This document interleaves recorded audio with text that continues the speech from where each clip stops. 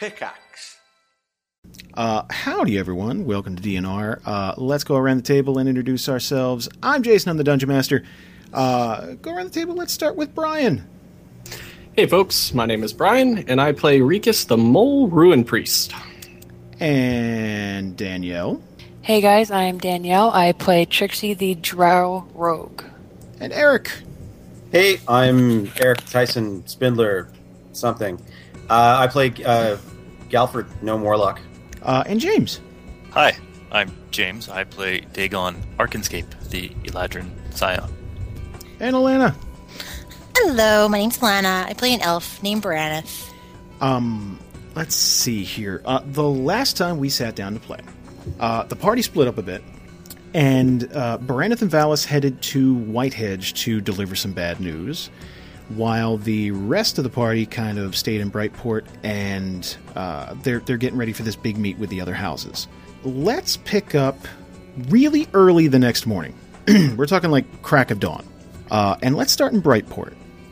So I imagine you guys got some sleep. It's this would be your third day in the house, technically. Once again, David and the staff have prepared a nice breakfast. Like it's kind of a banquet, like every morning. These guys take care of your every needs. Everything's It's Christmas every morning. It's just a really nice way to start your day every single day. Now, before we get started formally, is there anything you guys want to do or say to each other or anything before I advance the story? Are we going to be chatting with David upstairs before we move on, or what's up? This will be a thing. Galford's still basically downstairs in former Thermax office, just going through his stuff constantly. Okay, so I went kind of upstairs. I grabbed thing. I grabbed some bacon and some Sunny D, and went back downstairs. Sunny D. I prefer purple stuff. That's just me. Hey, don't be racist. Wait. It's grape drink. So yeah, this is a thing where he obviously has something he wants to talk about. There's a situation brewing, so he's kind of waiting for the entire group to gather. So if you're going to come upstairs and grab something to eat, then he's going to want to speak to everyone who's there, obviously, except for Baraneth and Valis. Cool. Okay. If you all have a moment, we have a bit of a situation. The word is out, and it would appear that both Silverclaw and Hammerhand know that Thermac is no longer in charge of House Darksbane. They've requested an informal gathering for later today. I'm feeling ready. I think we need, the sooner we meet with them, the better. We'll steadily start losing our advantage the longer we wait. Now, this would have no bearing on trade negotiations or anything to do with the structure of the city. This is just, I think this is more of a meet and greet situation. I was going to say, you said that they know Thermac's not in power. Do they know what happened to him, or do they know he's just not in power anymore? I'm guessing that's why they called the meeting. They're not fond of surprises, as you can imagine. Well, luckily we don't have to kind of cultivate any type of story for them. You know, what has happened here and the way that it's transpired is probably going to be the way we're going to tell them. The second bit of this news is they would like to hold the meeting here. Whoa. You know, David, there's one thing we really need to know, and I'm concerned about the fact that Thermac seemed to have... I mean, he had his fingers in many pies, but we fought that squad of non-sentient Warforged, and he obviously... I mean, we know now that him and Carter and the war in the East were linked. Do any of the other two houses in Brightport, do we know anything about... Do they have any other ties to Overwatch and to what's happening in the East? Or was Thermac, from what we can gather, the only one that was dabbling in Eastern politics? That would be pure speculation on my part. I honestly wouldn't know any of the inner workings of either of the other two houses, but the nature of their agreement seems to indicate that it was just Thermac and Carter. Okay, we need to find out more information about that as time goes on. I can look into that. I'm looking into a few other things for you, but I'm still waiting on word from Dern Hollow. That'll probably be a few days, but I don't see why there'd be a reason we wouldn't get a fresh batch of initiates. Like, you could tell he was going to say the word slaves, and then he kind of looks at Rikus and, initiates? Like, just kind of corrects himself on the fly. Interns?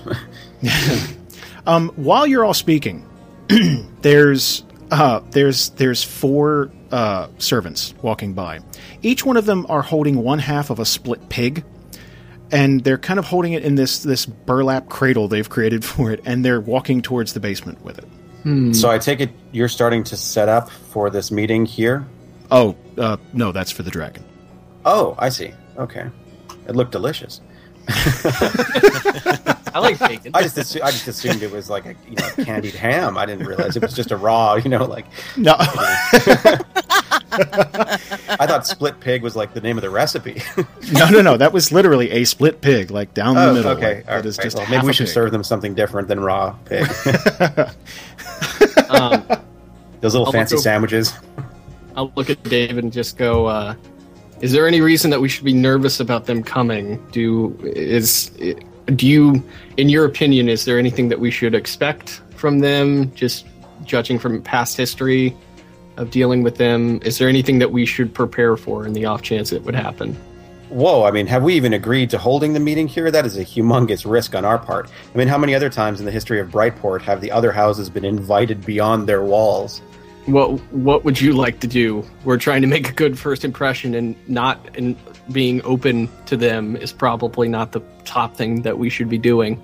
Well, displaying all of our weaknesses to them, and the the numbers of our manpower, and might not be the best thing to do. Who says we're going to give them a full tour of the house? They're just coming to meet with us, and they're coming into our house, and we can control the situation. David, what do you recommend? If they will not negotiate a neutral spot for the meeting, I mean, considering it, they have forced our hand into having it later today, where in the house could we have it that would allow us the most, I don't want to say deception, but, give us the best front for them? Well, honestly, we can hold it in the parlor. There's no reason why we couldn't hold a small gathering there. There's no reason why they would need a tour of the house. It's happened before. Members of houses have been invited into a neutral meeting, or there have been meetings here in House Darksbane, although it was years ago, but it's happened. Okay. It's a shame that the elf is not back and the door isn't finished. It'd be nice to hold that meeting in the dragon's quarters. But the parlor it is. David, is there any chance we can get, I don't know, like kind of an RSVP kind of thing where we know how many people are coming? Because while we could probably be accommodating for any amount of people, having 50 people from each house come is probably going to be a little bit much. Do you know if it's just going to be like the hierarchy of both houses coming, or if it's going to be one person and then a handful of like bodyguards or something like that? My conversations with the stewards of both houses led me to believe that it was only going to be Ulanda and Norhorn, the leaders of Silverclaw and Hammerhand. They may bring a couple of bodyguards, but there's no reason why they can't stand outside. I'll look over at Galford and just say, while I agree that we should be a little bit uncomfortable with just letting them come in, if we at least post us, or at least a few of the people that we have around the house at certain areas to just kind of make sure they don't go wandering off by themselves, I feel confident in the fact that as long as the numbers aren't drastic, that we should be comfortable enough to host them here at the house. Well, if David is sure that it's only going to be the leaders of the other two houses, that's exactly who we need to be speaking to. And if this is a small informal meeting only in the parlor, we can work this to our advantage. So why don't we start making the parlor more hospitable for our incoming guests? Trixie, Dagon, would that be okay with you? That seems fine. I don't like the fact that our house is not in order yet. Is there any way that we can have it anywhere else, or do we have to have it here? It would be a sign of good faith to have it here. That's what was requested. We can hold it somewhere else if you'd like, a local tavern perhaps, but I think mostly they want to investigate what happened here. And so we're going to walk them through the broken part of our house?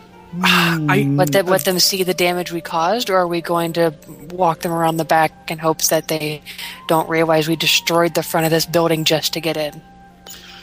Well, to be fair, most of the front of the building was already destroyed.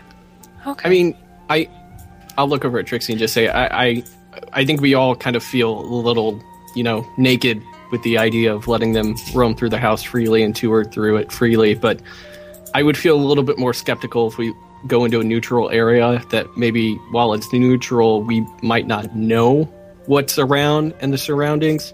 This way, if they have other agendas that they want to accomplish, we don't have to worry about them trying to jump attack us or anything like that. And as long as we're with them, they see what we see. Okay, I can agree with that. Well, I think a show of good faith is probably advantageous. There's going to be quite a few revelations at this meeting, so the more informal it is, the more direct it is with the leaders of the other houses, the probably the quicker we can get our point across. And we need to let them know that it's not the house that's been destroyed; it's been Thermac that's been destroyed, and there's good reasons why. And welcoming them into the parlor, even if it is a small party, I think we can work that to our advantage. So then you'd like me to set up the meeting for later this afternoon? Yes, please. All right. Everyone I'll get else? right on it. That's fine. I always get uncomfortable whenever Rikus uses the word naked. Plus 10 intimidate. Yeah, because I always feel like he is naked when he says it. Hey, I at least put on pants this morning.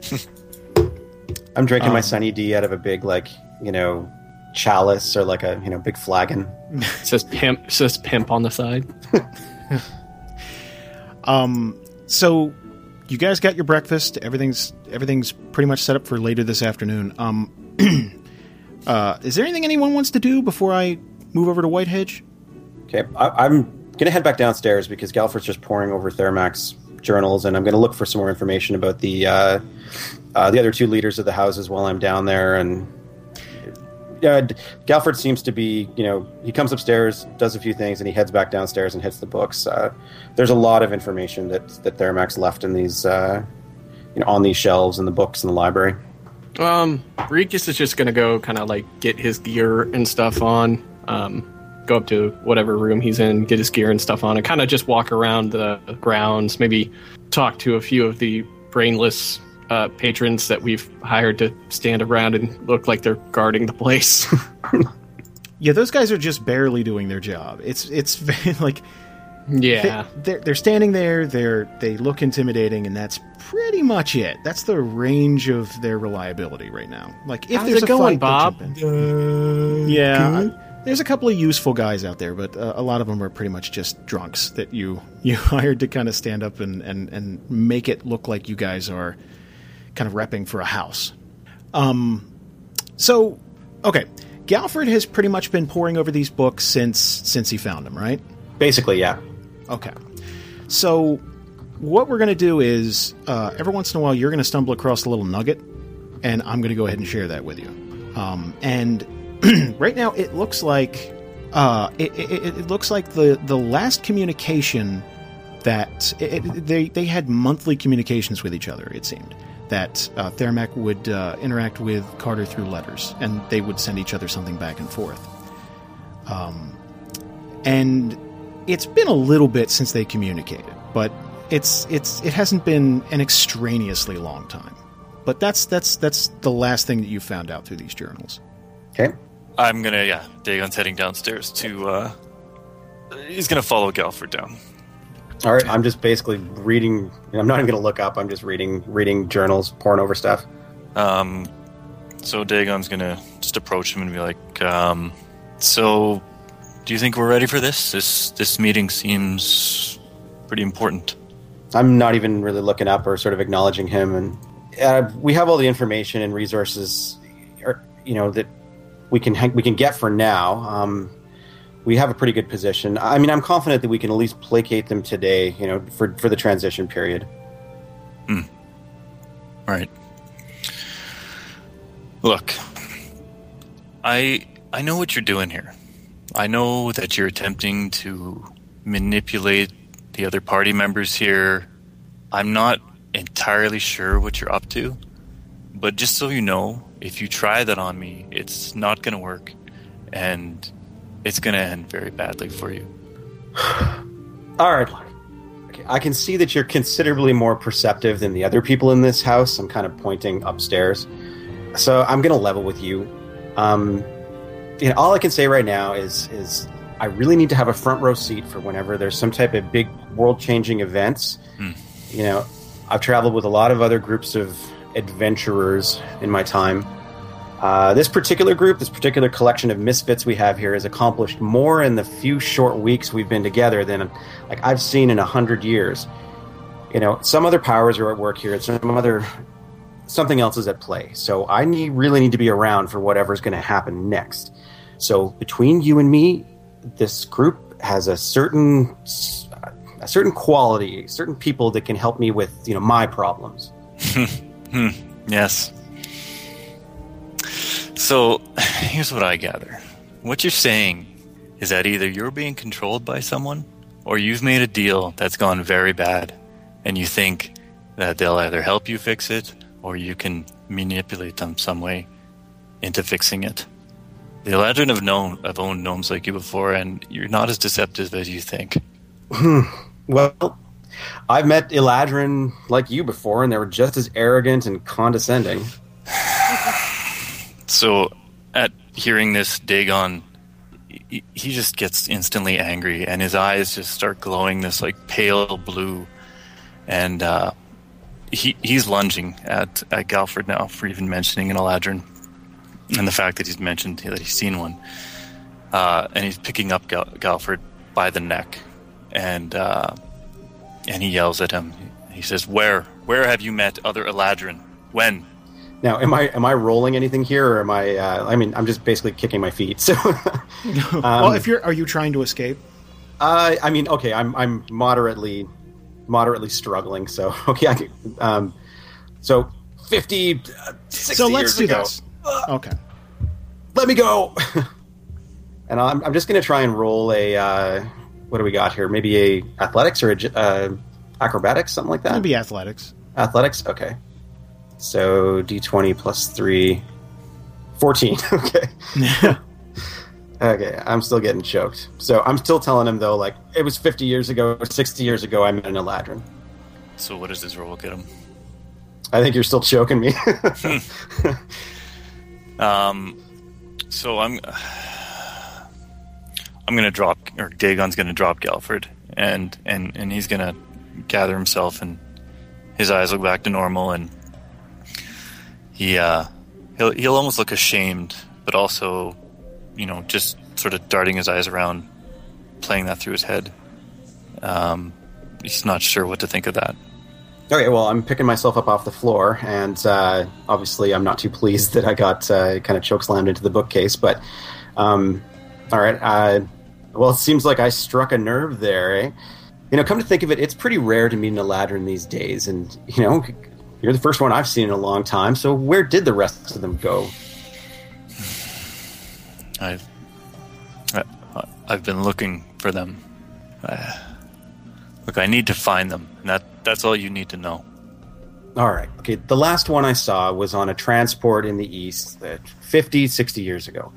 I don't remember where we were exactly. I was wearing a cloak with a jeweled, like a brooch on it that I recovered during some other fruitless adventure. And this hooded man grabbed me and wanted to know where I got it. He pulled back his hood. He was obviously an Eladrin. He ripped the brooch right off my cloak and jumped out of the transport. When I realized what he was, I chased after him, thinking that he might be able to help me with my problems. He pushed me down, just tossed me in the dirt, and went on his way. So, I mean, considering this guy's attitude, if you want to find Eladrin, I'll bet he's still alive. Well, you can help me find him. Ugh. Okay, the others in this group are they're so young and naive, and I find them infuriating. But it seems like the two of us are at least getting a little closer to what we're looking for by following them, by staying with this group. So I have a proposition that, you know, maybe we assist each other a little bit but we'll keep our individual quests or individual problems between us. So what do you say? So while you guys are speaking here, you remember how there's kind of secret passages and you know, bookshelves that switch around and all kinds of stuff. So this little panel out of the wall kind of slides, kind of makes that grindy stone on stone sound and kind of slides to the left. And Graddock comes stumbling out of it. And he's just kind of like coated in spider webs and dirt and just coughing the entire time. Just like, just brushing himself off. You know, you could at least get an inspector in here. You got a real spider problem. Am I interrupting something between you two? No. I was just leaving. Dagon, wait. Graddock here is... you know Graddock. He's helping House Darksbane with some business developments that the others don't need to know about. I believe he can also help find your Eladrin fellow that I spoke of.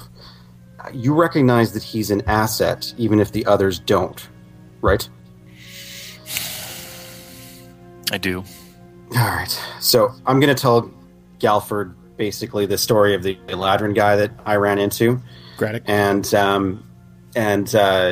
try and let him know that Graddock, or that Dagon's trying to find him, and that it would be advantageous to, kind of between one gnome to another, it'd be advantageous for us to help out the Eladrin. So... And Dagon, you can hear this. Like, I'm not whispering in his ear. You can hear me kind of trying to negotiate something. Dagon's going to approach Graddock and kneel down to his level and look him right in the eyes. If you provide me with some actual useful information, I will do all I can to ensure that your standing in this house becomes a little more permanent. And I'll even guarantee your safety while you're in my presence. Do you agree? I am in a bit of trouble right now, and I could use some protection. I'm gonna say yeah. Here's the thing. I kind of gotta make a trip out west pretty soon. Like, next 2-3 days. Probably be for like a week and a half, 2 weeks tops, something like that. These elves, get this is so great.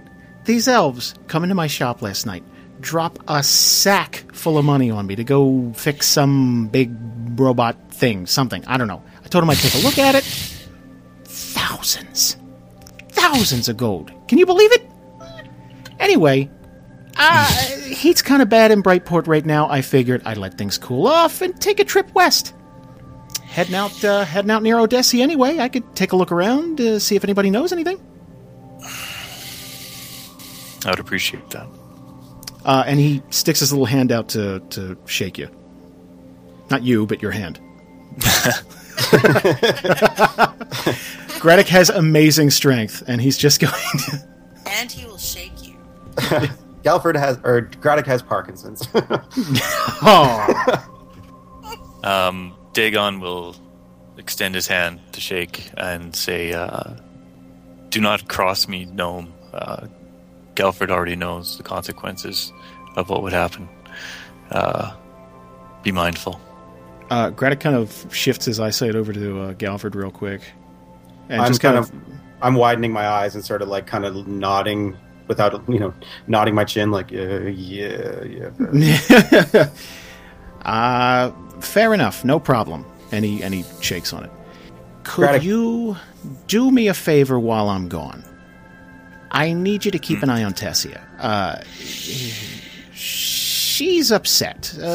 Our lives are in mortal danger, blah, blah, blah. Just, if you can keep an eye on her, make sure no one murders her while I'm away. It would be a real help. Absolutely. She could even move into the house if she needs to.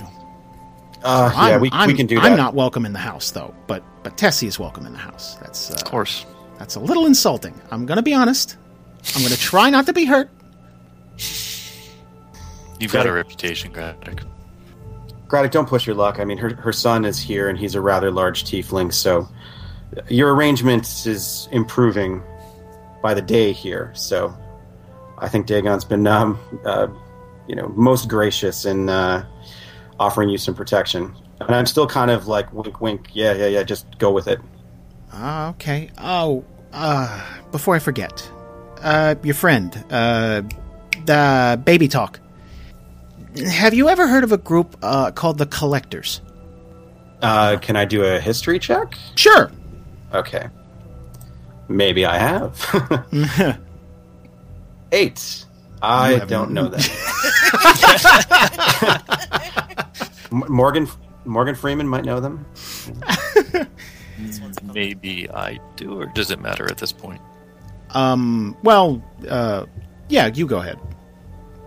You can roll a history check, too. Go ahead. 15. Oh, you probably will, then. You have to roll really low not to. 30. You know all. Yes! Okay, so, Dagon knows that the collectors are... It's this huge network of people, and it's this real underground society. They exist in a lot of the major cities.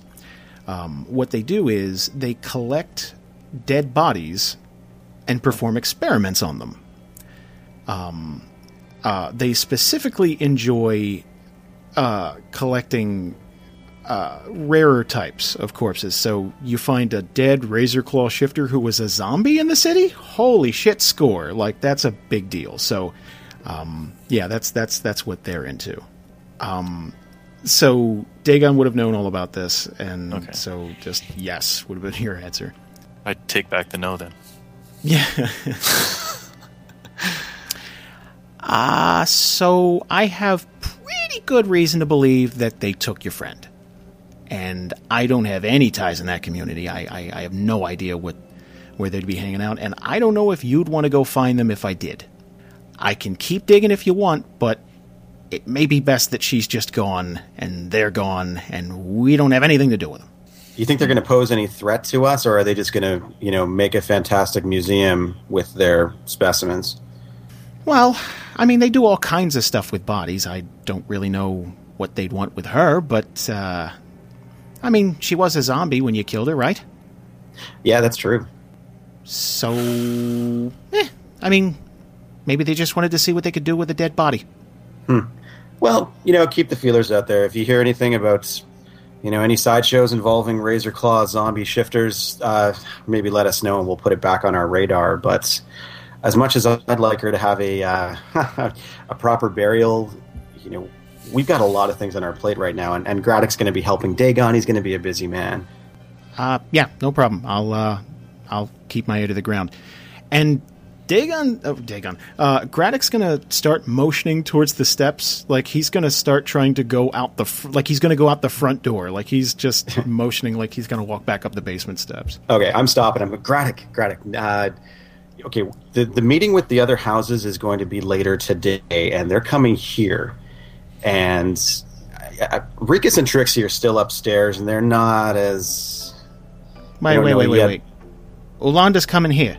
Yeah, she's coming here. Mike? And he just kind of, scuttles back into the passage and just, disappears back into the dark. I'm like, Graddock, one last thing. Last thing. If you hear anything else about the other two houses having any involvement with the Overwatch... let me know right away. Other than that, you might not want to be here when Yolanda gets here. Ulanda, she's not a temp for Sprint. Yolanda would be more. Oh, Yolanda? No, it's Ulanda. Okay. Ulanda. It's a little more exotic. I know people named Ulanda. That's nice. Yolanda sounds. Yolanda's another one. That's Yolanda, Shaniqua. I picture someone with really long press-on fingernails. Yeah. What you doing? That's not. So, can she please talk like that, anyways? You need new voices, buddy. That was fantastic. So yeah, Graddock's just going to nod his head and then disappear back down that corridor. How's about we check in near Whitehedge? Alanda, you sounded far away there for a while. I'm here. There we go. Okay.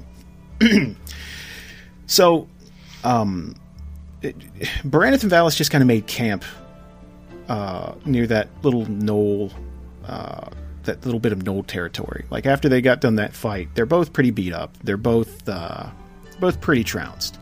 So they just they just kind of made camp and rested there for the night. They only got a little bit more to go before they're in Whitehedge, but they just figured, you know what, let's just cut our losses for the evening and camp out. The next day, though, crack of dawn, they're up, and now you guys got some light on your side. Valis is kind of scrounging around the camp looking for anything that would have been useful. Yeah, I definitely want to loot. Okay. That's something we didn't get to do at the end of last year. Yeah.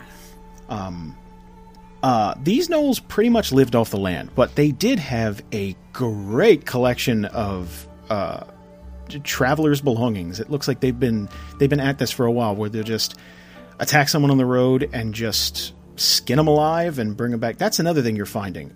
It appears what they do after they dry skin and stretch it and stuff, they'll stitch it together and make things out of it. Ew. So you're finding like makeshift tents made of human skin and like really fucked up stuff. Like this is. Oh, please tell me I didn't sleep in that tent. No. This Okay. like you have your. I need a bath. I really, really need a bath. Nothing insulates like human skin, though. I'm telling you, it would have been the warmest, comfiest night of sleep you've ever had. No. You guys got your own gear, but yeah, that is definitely. It may not have been the best night of sleep you've ever had. I'm going to be honest. So yeah, there's chests of stuff. There's little clutches of belongings, kind of all over the camp, scattered. All right, let me at it. One of the things Valis finds in this chest, and he kind of motions you over, like not a word spoken, just, oh, you're going to want to see this. Come here. Lying in the chest is a bunch of used kind of like rusty weapons, things like that, like daggers and blades and things. And then kind of sitting on top of it, it really stands out, is this pearl white bow that definitely appears to be elven in nature. Like it's got these like crystalline light blue carvings all in it, like this gorgeous etched thing. And it doesn't appear to have like a bowstring or anything like that. And he's just kind of pointing down towards it. Okay. Oh God, I really wanted a bow. I'm gonna go and just have a closer look and run my fingers over the etchings. And I have understand languages. Is there anything like, are the etchings? Is anything written on it or? It's not a language or anything. It's just more patterns. Like it's more like these swirling patterns. It almost looks like waves. Like like it flares out on both ends. Like it's this big long bow, and it kind of flares out on both ends. It looks like two tidal waves, like on either side. And as soon as you touch this thing, a bowstring made of water materializes. Oh my goodness. Okay, so I have a bow. And it's the string's made of water? The string's made of water, but it's solid. Like when you like run your hand over it and touch it, like as soon as you touch the bowstring, like an arrow made of water materializes instantly. It doesn't use actual arrows. It materializes its own. Oh, okay. I'm gonna pick up this bow and I'm gonna try. Can I try like shooting it just like at like a bush or something? Sure. I have a bow. What would I do? Just ranged basic? Ranged basic attack against like the nearest bush. All right. Oh, this is really cool. I was gonna say, I hope you crit the bush. Poor bush. That's what she said. Womp, womp, womp, womp. I unmuted just for that. Yeah, I figured you would. I'm disappointed I didn't think of that. Oh goodness, this is really cool. Oh my goodness. So you draw this thing back and it's effortless. Like it just feels like it was made for you. And you let this arrow loose and it kind of goes wide. It misses the bush, but it looks awesome doing it. And the arrow just kind of like plunks into the ground, and it's liquid, but it's ultra sharp. It just penetrates the ground, and then after a couple of seconds, it just kind of like turns into regular water and splash, like it just water. So I don't actually need arrows for this. Nope. It materializes. It makes its own. Oh, this is so sexy. Phallus is like, you may want to get a little more practice with that. Yeah, yes. Okay, yeah, I'll work on my aim. I'm going to do a little girly squee.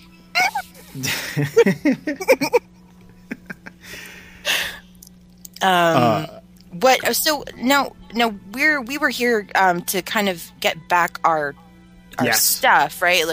So did we find that stuff? You do find that stuff. That is in another chest, which is just packed to the brim with different herbs. A lot of which would come right here from Whitehaven, basically. It's just stuff that you can't get a little further up north. Okay, so from Whitehedge.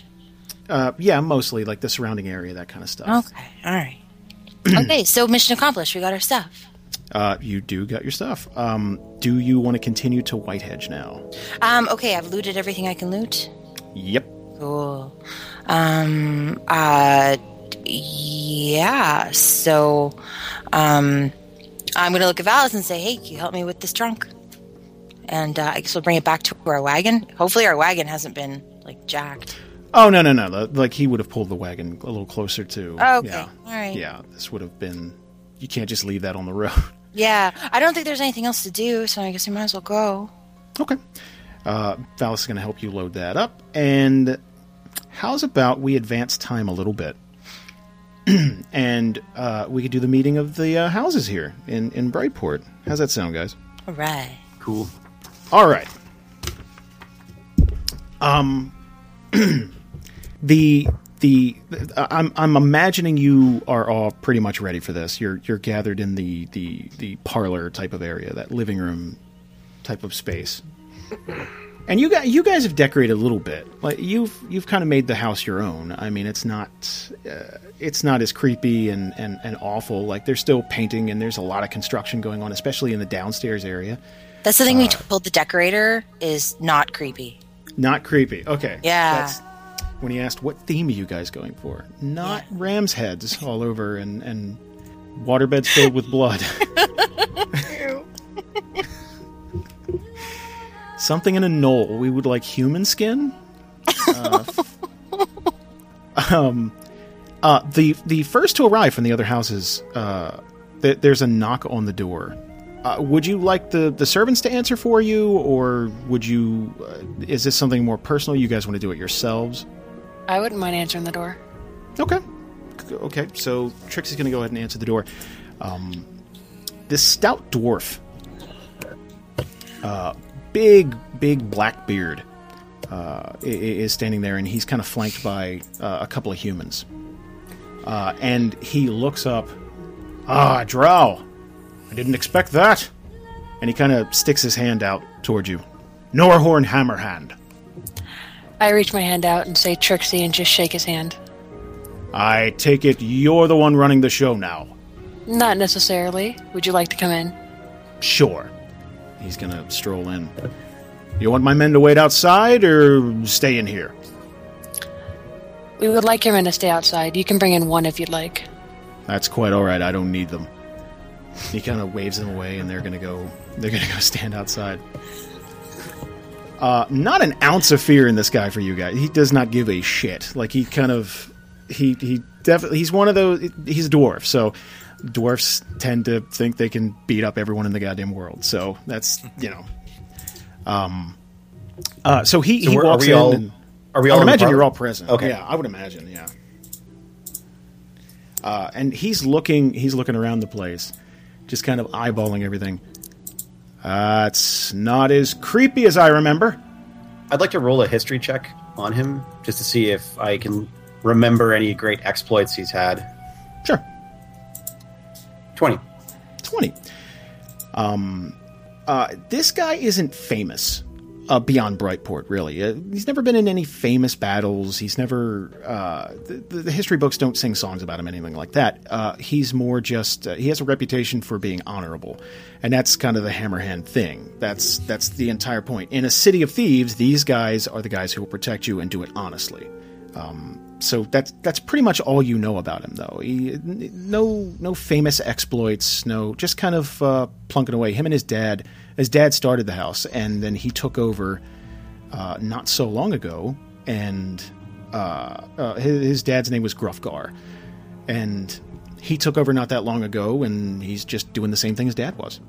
Cool.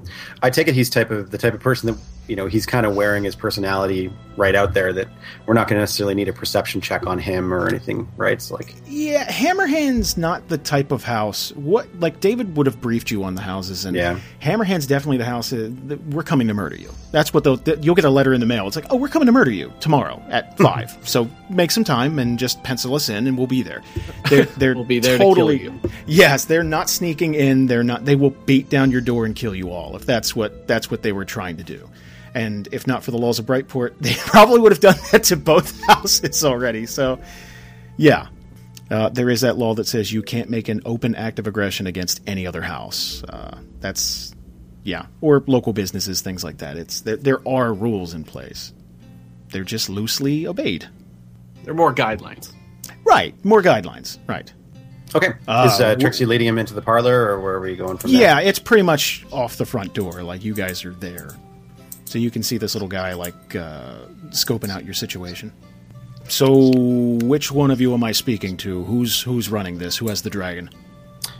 So I'll stand up and just say, Norin Hammerhands, welcome to House Dragonkeep.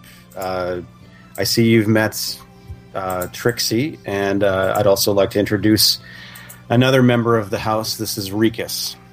And I'll motion towards Rikus. My name is Galford Gardrez, and I find myself in a new situation here, which we're going to be talking about today. So he kind of shakes your hand. A mule? Well, I guess you need something lifted. You're moving, decorating, things like that. That makes perfect sense. I'll just kind of walk up to him and just grab his hand without even saying anything and just start shaking it and look at him and go, you really know how to make first impressions, don't you? I'm imagining you're giving him a little squeeze while you're shaking the hand? Yeah, kind of like, I'm really strong too, squeeze. Give me an athletics check. Excellent. I like athletics checks. Oh my gosh. I break his hand in half. 14. I gently shake his hand. You tickle his palm. So he can feel you're giving him a bit of a squeeze, and he's going to do the same thing right back. Oh shit! He rolled a 27. He's gonna feel you're gonna, oh okay, and just start squeezing your hand right back. So there's kind of a mutual show of strength. He's a tough little fuck. That's the thing. Dwarves are tough, man. Okay. I'm going to see the this type of exchange going on and just say, Norin, can we offer you a flagon of ale, some refreshments, something? This is an interesting, a very interesting turn of events for Brightport. So, why don't we make ourselves comfortable? It's Norhorn, and sure, I'd be happy to. You have ale? I believe we do. I'm going to kind of look over at David and be kind of like, do we have ale? Yeah, he just nods his head. Yep. He would have known. I mean, the guy's a dwarf. That's kind of what they do. So yeah. They got the house stocked with liquor. And I'll look over at Rikus and be like, Rikus, why don't you have a drink as well? This handshake is still going on. Yeah. This is going on way too long now. It's Carl Weathers and Arnold Schwarzenegger from Predator. You son of a bitch. Yes! That splam, and it's just forearms in the shot. That's all it is. Oh, God. I'll break the handshake. Do I need to roll something to break the handshake? No, okay. I'll break the handshake and just kind of nod, I guess, accordingly, and walk towards where the ale is. He does the same thing. He breaks it and just kind of all right. It's like a mutual respect thing. It's like, okay, all right. I like this guy. And David's serving up ale, and he's there. There's another. They have roasted boar and stuff all set up. They got this nice little spread. Now, normally it would be like a cheese and crackers type of thing, but these are the heads of these houses, so you're trying to make a good first impression. Your food budget, by the way, in this house must be extravagant. Where is Dagon during this, and how do Eladrin feel about dwarves? Eladrin, history-wise, I don't know personally how Dagon's going to feel, but history-wise, Eladrin looked down on all races who aren't Eladrin. Even elves. Elves are like hillbillies. Elves are like the unrefined cousins of the Eladrin. Dwarves are mucky dirt dwellers who scrabble around in caves, and gnomes are like half-breeds. So they like Eladrin feel about gnomes the same way we feel about dogs. Like it's like, oh boy, come like it's you love your dog, but it's a dog. Like I mean. I'm just saying, like that's how they're lesser than you, but it's like, oh, come here, boy, that kind of thing. Like dogs or cats.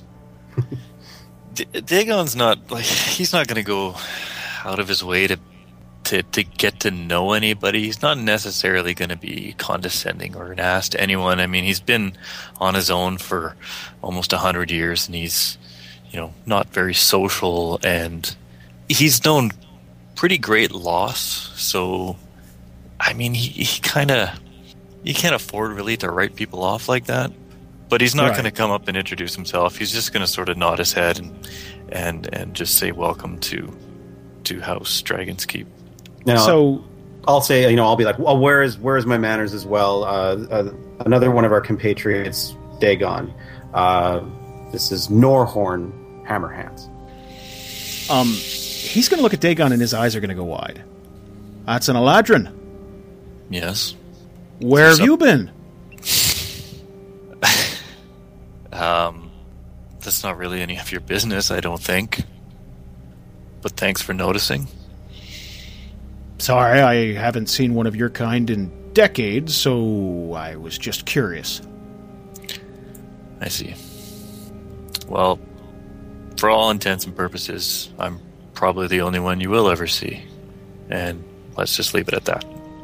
Again, welcome to the house. Thank you. So, who am I talking to today? Who's running this? All of us, I suppose.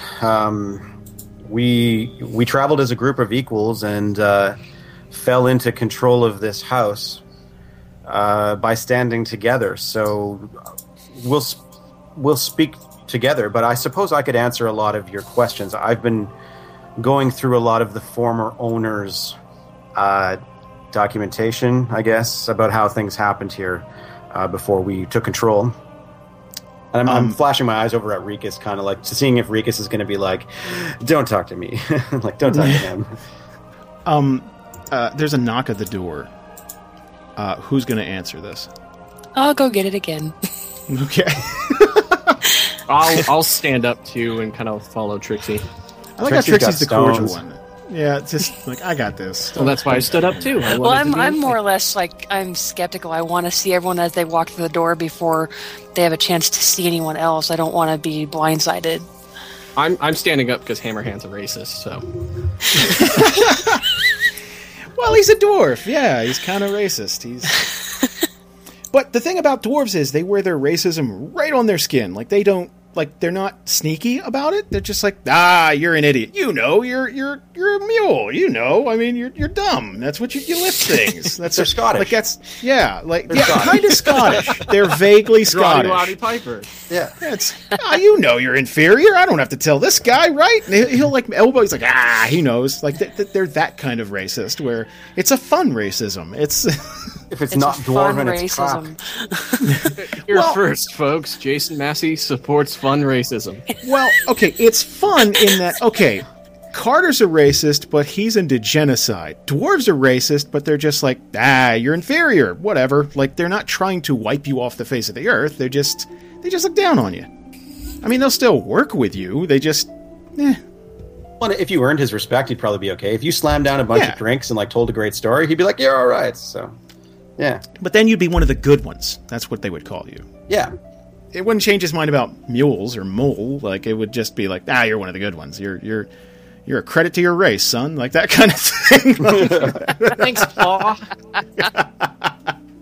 Some awful 50 shit someone would say. Like, you just need to get drunk together, and then Oh yeah, that would be great. Standing at the door this time is this pretty tall drow woman, and she's got long white hair and just really pale skin. and coal black eyes, just no pupil, just black. And she's kind of standing there and definitely not expecting a drow to open the door. And she's kind of taken aback by that. I wasn't expecting another drow. Neither was I, but you're welcome to come in. She reaches out her hand to shake yours. I shake hers back and nod. And she kind of gives this acknowledging, like, all right, okay, this might not be so bad. Again, she's got two, how can I describe these guys? Sleazy might be the best way. Just lots of layers. It looks like they have weapons tucked in every orifice and layer of their body. Like, it looks like they would have poisons and daggers and all kinds of awful things all over them. Should my men wait outside? If you could please ask them to wait outside. We're not having anyone but the heads of the households inside right now. Not a problem. I'll have them mingle with the others. And she waves them away. Very, very dismissive. Who exactly is running this? Who am I speaking to today? There's no one person running it. We work as a group. So, okay, at this point, both of these individuals look incredibly confused by that, because in Brightport there is one person in charge, there's one person that holds the dragon, and that's it. It's a hierarchy. So you're gonna have to pit that. Both of them are just looking at you like confused dogs right now, like tilting their head, like I don't understand. What are you saying? What are you saying to me? You're saying English, but I don't know. I mean, the way I see it, our whole party is not here, so we can't choose one person to run the household until we are all here to make that decision. Who are we missing? I just look over at Rikus. I'll walk up and extend my hand and say, my name is Rikus. We had just started. We have food in the parlor. Norhorn is already here, and I know you probably sound a little confused. You looked a little confused, but I'm sure once we get done talking in the parlor, a lot of things are going to get cleared up for you. At this point, they both acknowledge each other's presence in the most... You like when two bitter exes meet each other at a social function and they have to be like just Ulanda, Norhorn, just very, very like cordial, right on the brink of a fist fight, right on the brink. Dwarves and drow don't tend to get along anyway, because what drow do is live underground. What dwarves do is dig underground. So it'll happen often where they'll be digging and then they'll just pop into, let's say, a drow settlement or city. And the way dwarves are, it's like, oh, well, this is all mine now. We dug here, so it's mine, right? And then the drow pretty much escaped underground to not be a part of anything that's going on in the surface world. So it's bad enough they live with monsters. They live with horrible subterranean beasts all the time. And then you basically have people digging, and on top of that, it's like, oh, Jesus Christ, now we have to deal with this. They're more or less interested in how this came to be. And of the two, Ulanda is much less cordial. Like much less. Bordering on insensitive or curt. Just. So can we get this on with and get on with our day? I have some things to do. I just want to roll a perception check just on her in general. Okay. If that's cool. Sure. 11. She has hair. She's a drow. Yeah. That's for sure. My rolls aren't helping here.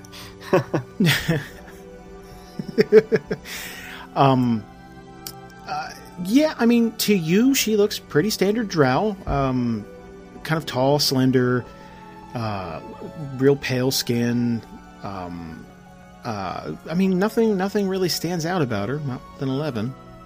Okay. No scars, no weaknesses. I don't know. Okay. No special, like, pendants or things you could tell me with an 11? No. Okay, so I take it I've still got the gold dragon, right? Oh, yeah. Yeah. Oh, yeah. Okay.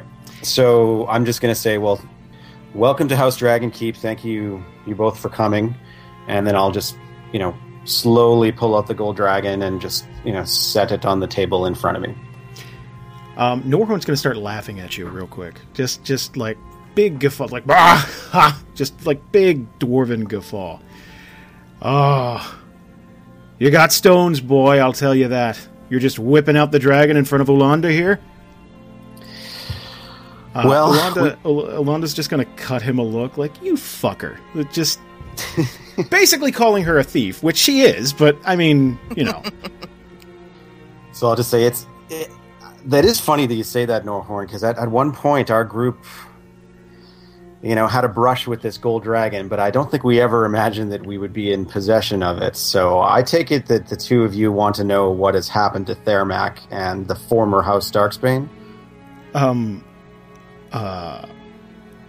Ulanda's just gonna just stare at the dragon for a few seconds. Dagon, you want to roll a perception check for me, please? Sure. 22. Okay.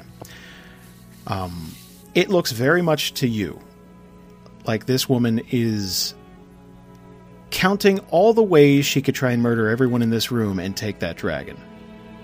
But for whatever reason, maybe just because this is an informal gathering or whatever, she's just kind of standing there. But you could see her muscles tense a bit when Galford kind of just places it down in front of. It's like, here's that thing you wanted, and just puts it right in front of her on a coffee table, like it's a goddamn like it's just a conversation piece. Dagon's gonna tell Galford to put the dragon away. I don't trust this woman. I'll say, Dagon, I'm sure it's all right, but if it'll make you feel better, why don't you hang on to it? I think we've already displayed that our group is in control of the house, and I'll just, pick it up and I'll hand it over to Dagon. Okay, I'll tuck it away. Ulanda watches you put it away, and I watch her watching me put it away. So do you want to tell us how you came in possession of all of this? And she's waving around to the house.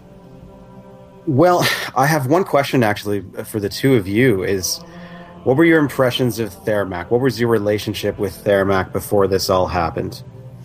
They both pipe up in unison and say he was scum. And then they just both look at each other, just sneer, Then I'm sure you're going to be happy to hear that he is deceased. Very much so. And our group is responsible for that.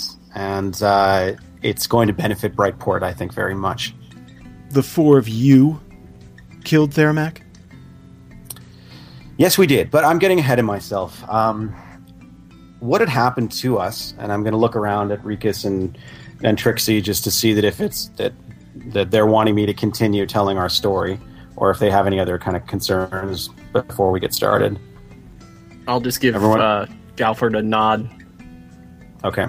Assuring nod, go on. All right. What had happened to us is we were a group of adventurers, and we fell afoul of House Darksbane, as so many groups of adventurers I'm sure have over the years, or within the walls of this city. And instead of ending our lives, Thermac, he sent us to Anakal. And I'm sure the two of you know what happens to prisoners in Anakal. He hated us very much for what we were responsible for. And you can probably remember back a little while that House Darksbane was damaged. There was a battle. There was a dragon. We were in the city during that time, and that was how we drew his ire, was during that turn of events. But Ulanda's going to pipe essentially, up. Ulanda's going to pipe up. Wait, you were the group we sent in? Yes, I guess since you mentioned that, we were contracted to penetrate House Darksbane and try and remove the gold dragon. I you think were most paid, naively, correct? We were paid very well, Ulanda. Then the way I see it, you owe me a gold dragon. Well, the original arrangement didn't... Basically, the terms of our original arrangements never came to fruition. And right now we're in control of the house and the Gold Dragon. So please let me finish our story, because there's more at stake here for Brightport than just power struggles between the houses. May I continue? She nods her head, but you can see her jaws like clenched. Like she's like pissed. She's pissed. That's the only way to put that. All right. Since we're being open here, yes, we were contracted to remove the Gold Dragon from House Darksbane, and it went poorly. We were naive, and while powerful, as you can see, it went poorly, and Brightport suffered for it. And we drew the wrath of Thermac, and he packed us up and he sent us to On a Call, and we fought in the slave arenas there, and were nearly tortured and starved, saw many people die. It's not particularly excellent living conditions for a new group of adventurers trying to make their way in this world. But our small little story didn't end there, because, as I'm sure the two of you have probably seen, Thermac was steadily heading down the road to a terrible madness. Can any of you speak to that? Norhorn kind of pipes up. I haven't spoken to him in years. I know some of what he was doing in the city. Pretty recluse towards the end. Yes, his lust for power and arcane magics for control of the city was making him even more of a recluse. Basically, House Darksbane had become very top-heavy. He was grabbing all of the power for himself, the knowledge for himself, making deals and contracts that would have large ramifications. But we believe, and I've read a number of his journals now, that he was descending into some type of violent madness, because what he did was he traveled to On a Call to punish us for the great insult of breaking into his house and causing so much damage. So, and at this point, we were still a small group of adventurers. Now, he cast some type of horrendous spell on a Call. How much do the two of you know about that city? Ulanda pipes up. I know it was a place Graddock sent people. I'm guessing that's what he did with you? That's correct. She kind of gives this, like good. Like, just kind of just that sound is like, like that thing. So I'll look over at Norhorn and be like, Norhorn, are you familiar with On a Call? How many people lived there? What the economics of the city was like? No, I've never been. I know of it. All right. It's a slave city, and right now they're all dead. Every citizen, every higher person on the of the slave masters, every one of the slaves, hundreds, maybe thousands of people are right now all dead because of Thermac. But they're not dead. Essentially, he went there to punish us for infiltrating his house, cast some sort of spell so that we would suffer greatly, and in the process transformed every living person in the city into ghouls. A highly contagious and terrible affliction, destroying and eating the flesh of others, and it's spread with such rapidity that the entire city fell overnight. Both of them look really concerned. Norhorn kind of pipes up. You understand we don't know you, and I have no reason to trust you. Is there any proof at all that you can give us? Well, we did have, unfortunately, one of our party was afflicted with the disease and died of it, transformed into a ghoul, and we had to kill her ourselves. Her body was in this house, but has since been stolen, we believe, by a group called the Collectors. That would provide some proof. However, you can imagine, what a plague like this would do to a city like Brightport. Something that spread that quickly. You can imagine what it would do to this city. We don't have a whole lot of time. in the sense that when we escaped on a call, fighting our way through the city, we managed to get over the walls. The city is a walled city in the desert, but it is only a matter of time before this plague and this herd of ghouls escapes the walled city. And this is the largest other population center in the continent. So we hope to find and provide you with some more proof. But in the meantime, you must believe me that this horde could be heading for Brightport. Let's say that we believe you. What do you expect us to do about it?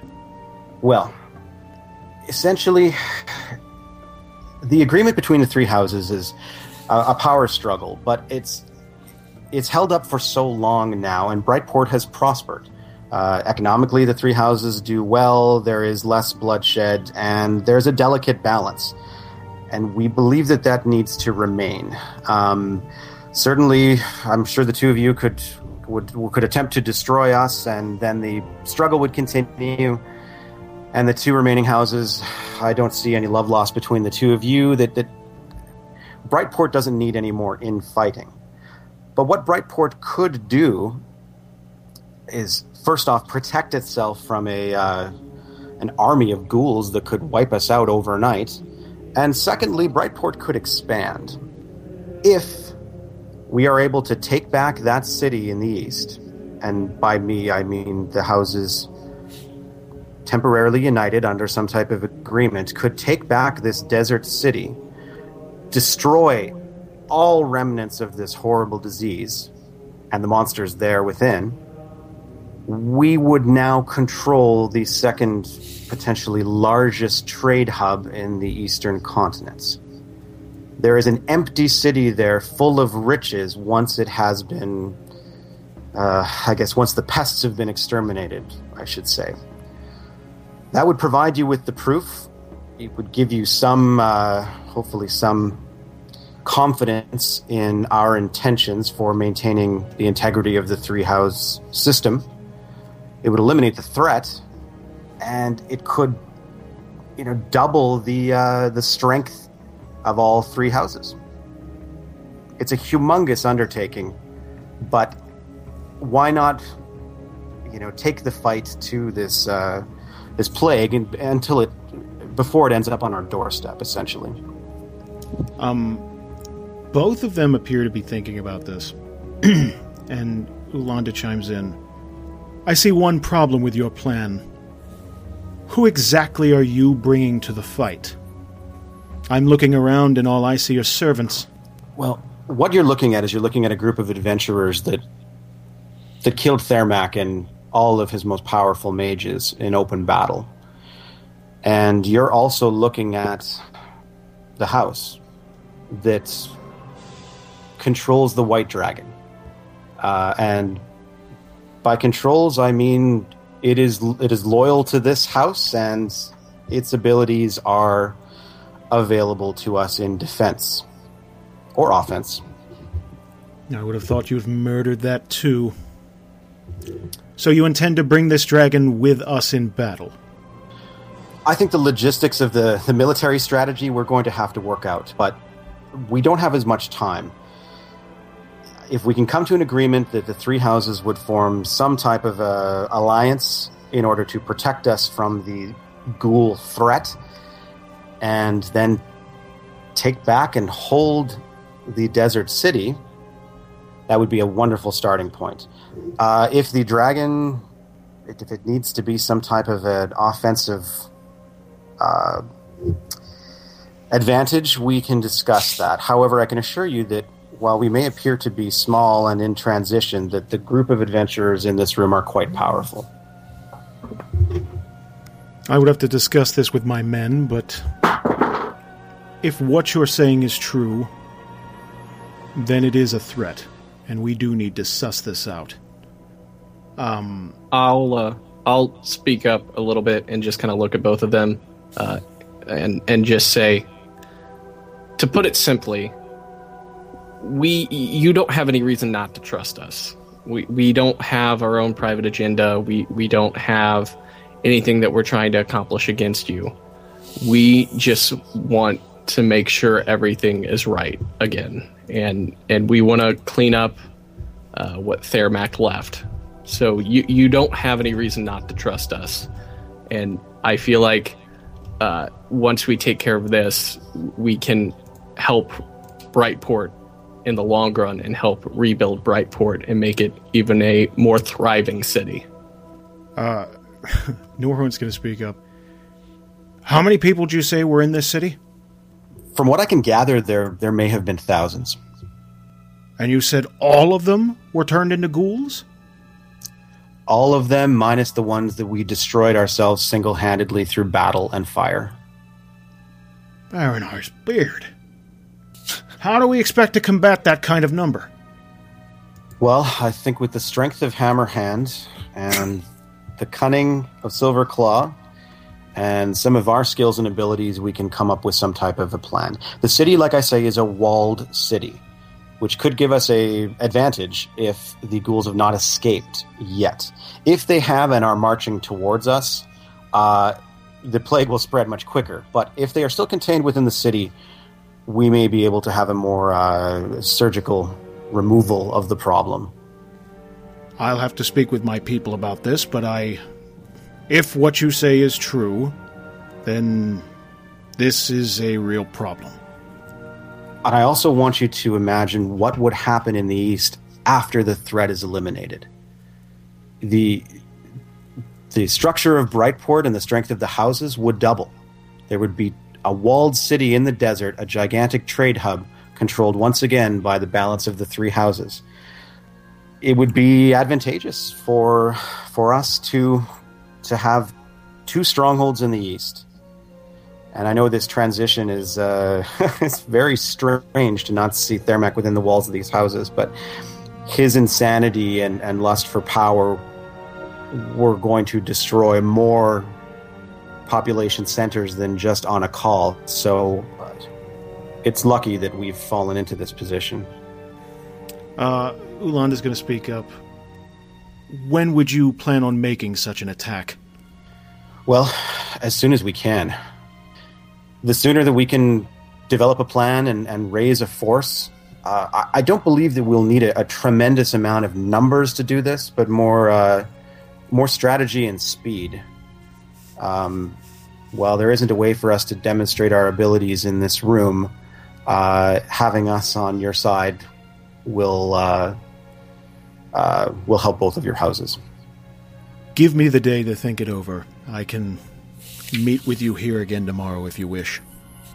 Rikus, Trixie, Dagon, Thermac's blight needs to be wiped completely from this continent. Do you agree that we need to rescue on a call to correct the horrible atrocity that he committed? Rikus will speak up and just, again, kind of scan the entire room while he's talking and just say, I hold the principle that if I'm a part of something that goes wrong, that I need to be the one that fixes it. Onakal may not have been our fault directly, but that was a city before we got there, and it deserves to be a city again. I feel like as long as we all can work together, it will end up not only being the purpose of accomplishing rebuilding Onakal, but it will also build trust among all of us. Ulanda's going to look to Trixie. And you can vouch for everything this gnome is saying? That is correct. All right, then. I'll meet back here tomorrow, and we'll go over a plan. There is the matter of one other thing that troubles us about Thermac's regime. Before you leave, I wanted to tell you the specifics of his death. Thermac was attempting to ascend to some other type of magical plane. He was into arcane blood magic and terrible necromantic abilities, and he was gathering his power in order to transform himself into some, horrendous creature, which I'm sure many innocents would have suffered with his new powers. We literally stumbled upon his coming out party in this house. He was attempting to complete his transformation while we came back for our revenge after escaping on a call. that was how the battle happened with Thermac in the room in the basement that contains our dragon defense. Now, I don't think any of you are a stranger to what is happening in the east with the Overwatch. Both of them just shake their heads, like acknowledging, like, yeah, what about it? Yeah. It hasn't affected us very much on this side of the continent. And I put it down as some type of a brush war that, they would work out their differences over there, that it was no threat. When we fought Thermac, he unleashed a grouping of non-sentient Warforged fighters that were obviously, there was no doubt that he acquired these from the Overwatch. Both of them look tremendously concerned at that. Norhorn speaks up. Do you have any proof on this? This, I most definitely have proof. And if you want some assurance that I'm telling the truth and are most concerned for the well-being of Brightport and our three houses, Thermac's personal journals detail an intimate relationship with King Xanon Carter. That Thermac's plans for seizing power and Carter's ambition and genocide in the East were linked. And there was no doubt that eventually Carter's military aggression was going to reach Brightport. Right now, where we sit, we could have an army of ghouls marching across the desert to wipe us out, and the plannings of a mad king to send in a Warforged army to capture this particular trade hub. The next coming weeks and months are very important for the entire continent. And while it's hard to believe that a small group of adventurers has been hurtled directly into these events, we need to act now for our own betterment and for every living soul on this continent. Could we see these journals? Trixie, Breekus, would you allow me to show the proof?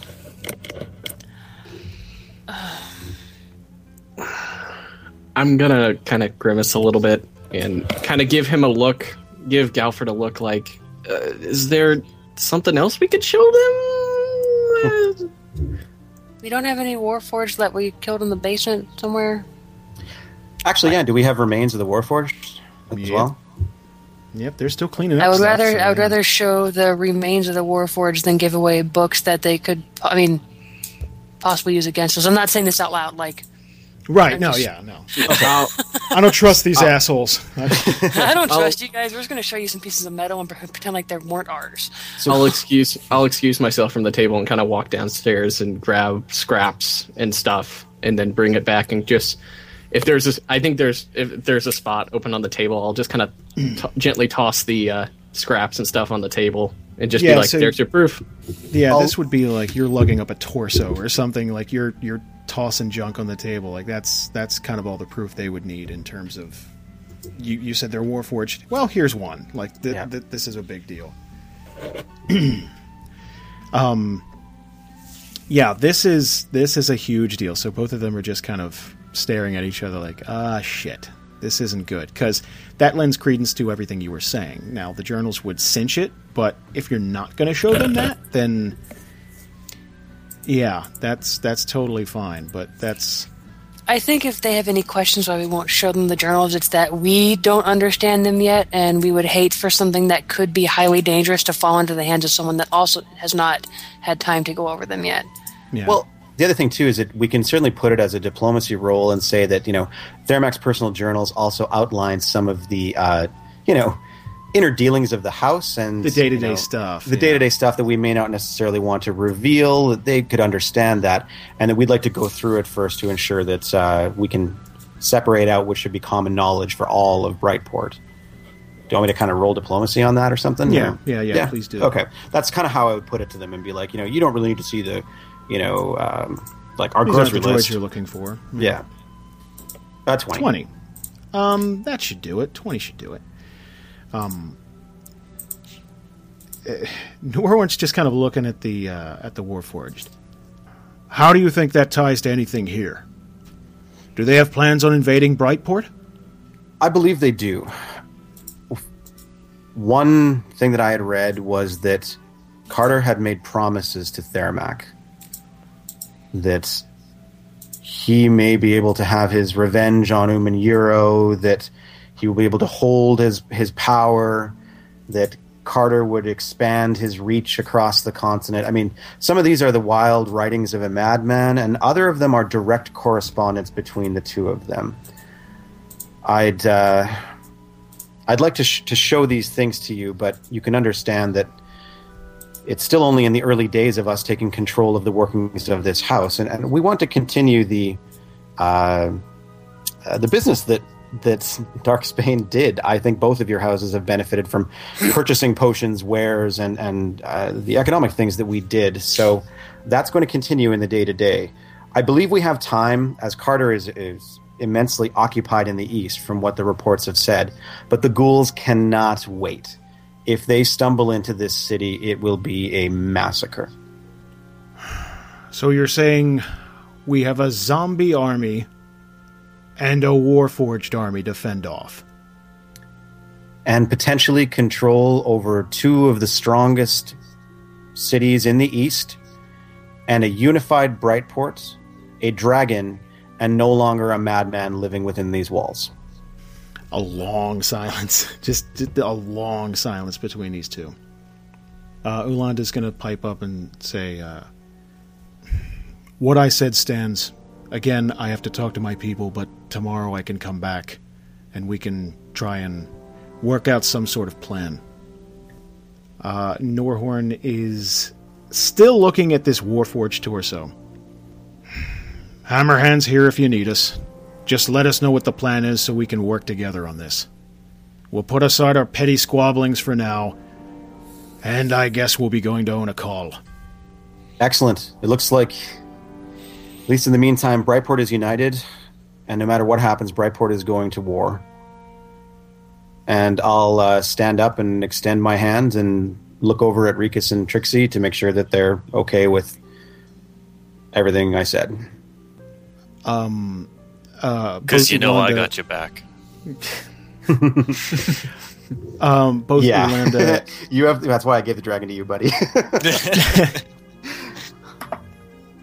The loudest asshole in the world's going by. Hold on a second. Okay, thank you, loudest asshole in the world. Now that I know you exist. I got a horn, it's everyone. just Justin running around in circles in the room going vroom, vroom, vroom. Yeah.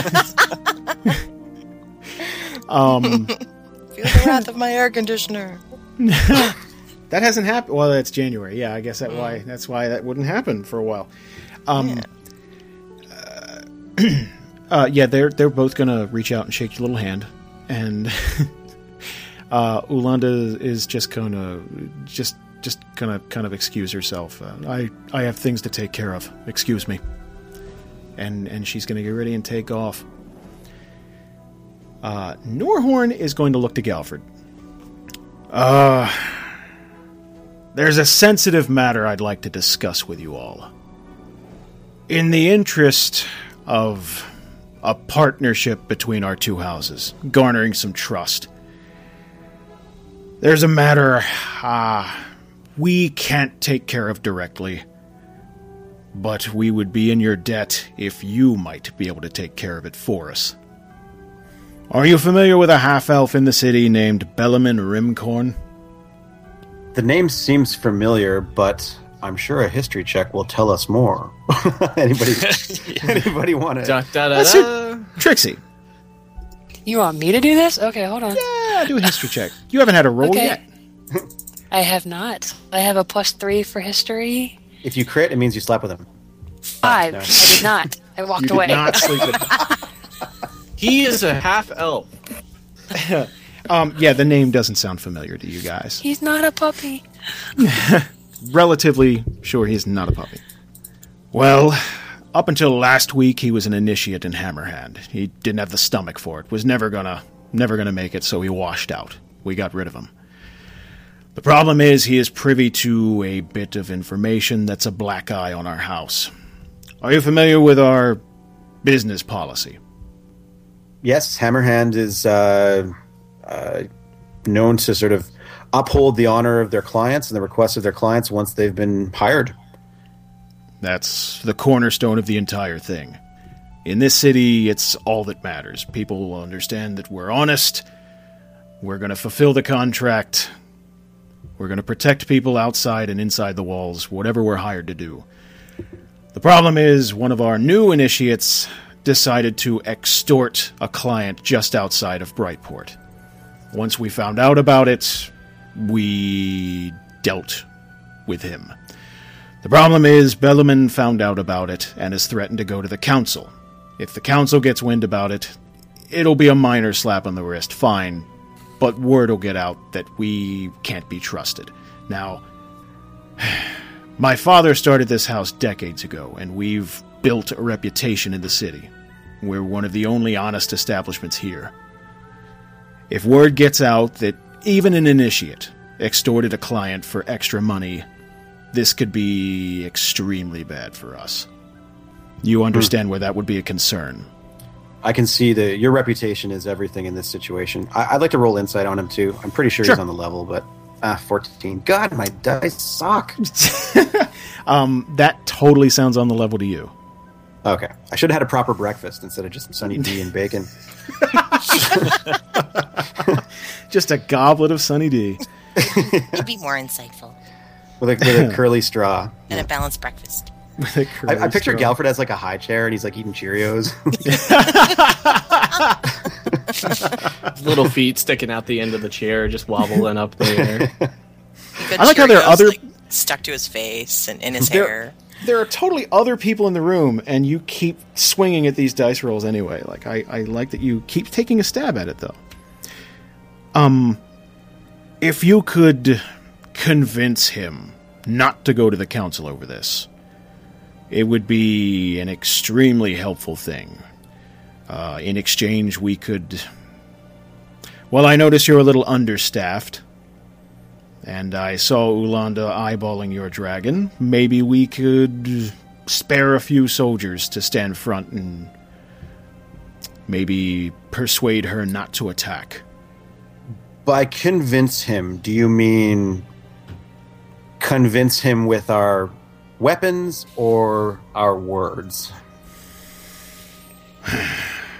Sadly, I don't think you'll be able to convince him with words. If you can, all the better, but he's supposed to testify tomorrow. The man's a known scumbag. That's one of the reasons we expelled him from the house. He hangs out in a bar called Safe Haven.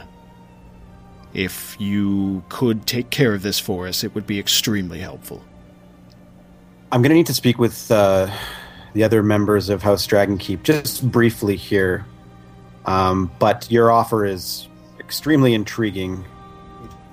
You're not lying when you say that we could use the assistance of some members of your house to give us some more manpower. I'll excuse myself in the corner for a moment. Have another flagon of ale. I was already going to do that, but thank you. Rikus, what do you think? We need Hammerhand. We need these people. Rikus is the entire time he was talking. Rikus just kind of stared off into the distance, kind of thinking about the entire thing, and then he took his thing of ale and just kind of chugged it down really quick, and then put the cup back down on the table and just look up at Galford and kind of give him a weird look and just say, why do we have to do this? Don't they have somebody, obviously they have somebody like David within the house. I don't understand why they can't just explain to everybody in the city and explain the situation to the council themselves and just say they disobeyed what we asked them to do, and we want to just remove any trace and completely disown them. I don't understand why we have to be the ones to take care of them if it's their problem. Oh, Rikus, reputation is everything, and it doesn't change the fact that a initiate of Hammerhand directly extorted one of their customers. In all of the years of them being in place, actually having word get out of that type of a dishonest dealing it could be hugely damaging, and we need Hammerhand to be focused if we're going to be doing anything about On a Call. And also, too, what are we going to do? Are we going to have our house guarded by drunks while we're marching on a call? Honestly, you saw Ulanda. I have no doubt that she has less than honest intentions for us and our control of this house. She acknowledges that On a Call is a problem, but we are directly in her crosshairs. We need to make good with Hammerhand. Now, Trixie, what if we could take this individual and turn them over alive? Do you think that would placate Regus? I think the problem is that he wants us. He's not giving us any other reason to do this. He wants this person taken care of, but he's not telling us why we should do it. If he could give us a good reason why we should do it and nobody else, I have no problem finding this person and taking care of it as a gesture of goodwill towards Hammerhand. But at the same time, why has he not asked anyone else, and why has he waited so long if the trial's tomorrow? Well, that's a good point. I think we can ask him a little more about how this transpired, but I'm sure that he's on the level. I'm not doubting his truthfulness. I'm just wondering why he waited so long. Why did he decide to just let this lay here until, how did he know we were going to come along and fix his problem? And if so, where did everyone else fail if he asked anyone else? All right. This smell, I don't want this to smell of our arrangement with Graddock. Like we need to do someone else's dirty work for them. However, time is dire, and an agreement with Hammerhand and some help from their individuals would be huge for us. Excuse me a moment, and I'm going to run over to Norhorn and just say... He's going to nod and acknowledge you. Okay. How long have you known about this incident and the trial and the extortion, and has this come to light fairly soon? Why haven't you done something about this a while ago? Why us? Why do you need us to do this? To be honest, I'm in quite of a spot. The extortion incident happened only a couple of weeks ago. Bellarmine was taken out of the house last week. He had threatened something about going to the council, but it really didn't trouble us that much until the council recognized he had an actual complaint. Once they decided that there would be an emergency session tomorrow, then it was also ruled if we touched this individual in any way, shape, or form, then, well, there would be a much steeper penalty than a slap on the wrist. If we could turn him over to Hammerhand alive, without any... without the town guard or the council being aware of it at all, would that be satisfactory, or do you need him to disappear without a trace? That's very a direct question, but we're both businessmen here. No, I appreciate it, to be honest. You can't deliver him to us, because, again, we can't lay a finger on him. No matter how much of a scumbag he is in the community, we can't touch him. He has a formal complaint with the council. If you could convince him to not partake at all in the hearing, maybe reinforce the idea that it would be bad for his health if he did. That would be most helpful. Although I'm pretty sure he's hired local enforcers to guard him until tomorrow. He's no doubt ready for someone to come after him. I see. I'm not even going to insult you by asking why you didn't hire one of Ulanda's assassins to remove him. I think we both know that wouldn't be a good idea for be a good idea for Hammerhand. Well, let me speak to my compatriots one more time, but I think we're nearing an agreement. So I'm going to... He's going to pipe up one more time. Look, I know what I'm asking you to do is unsavory, and normally I wouldn't do it. But the reputation of our house is on the line, and to be honest, we're out of time to figure out a more peaceful resolution. We would be deeply in your debt if you could handle this for us. And Galford really smiles at that. Okay, so I'm going to run my gnome little legs over back to my friends. and notice that I'm using their first names. So, Rikus, Trixie, we need to do this. It just came to light recently within the last, it's been hours essentially. The city has got wind that he has an actual complaint and essentially has very damaging information that he has to act on this now, and that Hammerhand is completely barred from having any involvement with him or touching him. That we need to convince this gentleman not to testify. Whether we do that with words or whether we do that with weapons, it's a great opportunity for us. They would be huge in our debt, provide some protection for our house, and we could get on to larger things, which is trying to take back on a call. Rikus was just going to kind of sigh and look at Galford and go, explain to me what sort of logic goes about killing someone that... Because I never said we had to kill him. I never said we had to kill him. I said we have to convince him. And the two of you can decide his fate. Let's just say that. The two of you can decide his fate, whether he lives, dies, talks, or joins our house as an honored member. But we need to take this deal now. Come on, Rikus. We'll just go talk to him. If he decides to fight, then we were just defending ourselves. Rikus, it seems to me like there's not going to be any way to convince Galford to shut up about this. We do need help from Hammerhand, and since he's jumped on the Hammerhand bandwagon full force, there's nothing we're going to be able to do to sway him. At least if you and I can be the ones that handle where he goes after we make him decide to not talk, at least that's better than what Galford would do if we weren't there to babysit him. Exactly. I mean, you Galford, can shut up. Rikus, come on. Fine. We'll do it. Excellent. So we'll tell Norhorn, yes, we'll take the deal. We'll convince him one way or another not to testify. And we would be most gracious for some assistance from Hammerhand. That's fantastic. And he holds out his hand to shake yours. So I'll shake it and look around to the rest of the group and just say, we'll get started today. He's going to put a little bit too much vigor in his handshake, and he's going to, he's so happy, he's just like, oh, that's great, and he's just squeezing the shit out of Galford's hand. He's lifting me right off the ground. Say, sorry, I forgot you're so wee. And this is coming from a dwarf. This is he's only a few inches taller than you. This isn't. He called you wee. Yeah.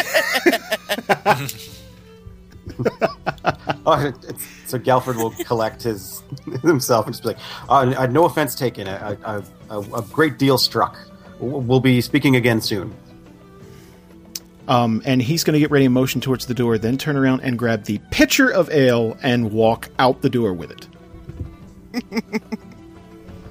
Nice. That took a little longer than I thought it was going to, but it's good. Yeah. We got it in the books. I'm glad. Now let's get it ready for something awkward in Whitehedge. You knew this was coming. I know. Valis and Baraneth arrive in Whitehedge. This is pretty early in the morning still. So canonically, this would take place before the meeting in Brightport. So Whitehedge is this peaceful little burg. Really, not a major city or anything. Just kind of they get by. They trade with the larger cities that have stuff they can't get. Otherwise, they live off the land. Kind of reminiscent of Aubrey. It's not necessarily a place that you are trying to get to. It's more a stop along the way type of thing. They're positioned between two larger cities, so it's more or less like there's an inn, there's a shop, there's a bar, that kind of thing. That's it. What would you like to do upon first getting there? Is there some do you just want to go right for it and try and find Katie and Sill's mom, or? Yeah, I think we should. I could feel like physically uncomfortable about what I have to do. And I really need to get this over with. There's been kind of a silence, too, between you and Valis as you're riding into town. Like, you both know why you're there, you both know what you have to do, but, you just, it's this knot in your stomach. You just want to get it over with. Just get some kind of closure. From what Katie and Sil told me, their mother was a bartender. I'm not exactly sure what the bar's name here is in town, but it's not a very large one. We should be able to find it. Yeah, I suppose it shouldn't be too hard to, to find her. I mean, how many bars would a town like this have? So, make a perception roll there, Baraneth. Alright, my perception is +10. 20. Hey! Looking around town, it's not a very big town. You can pretty much stand in the middle of it and see everything. You see a shop called the Silver Mace. You see a bar called the Succulent Pig. And an inn called Ridley's Rest. Okay. So the Succulent Pig is probably your best bet. Yeah.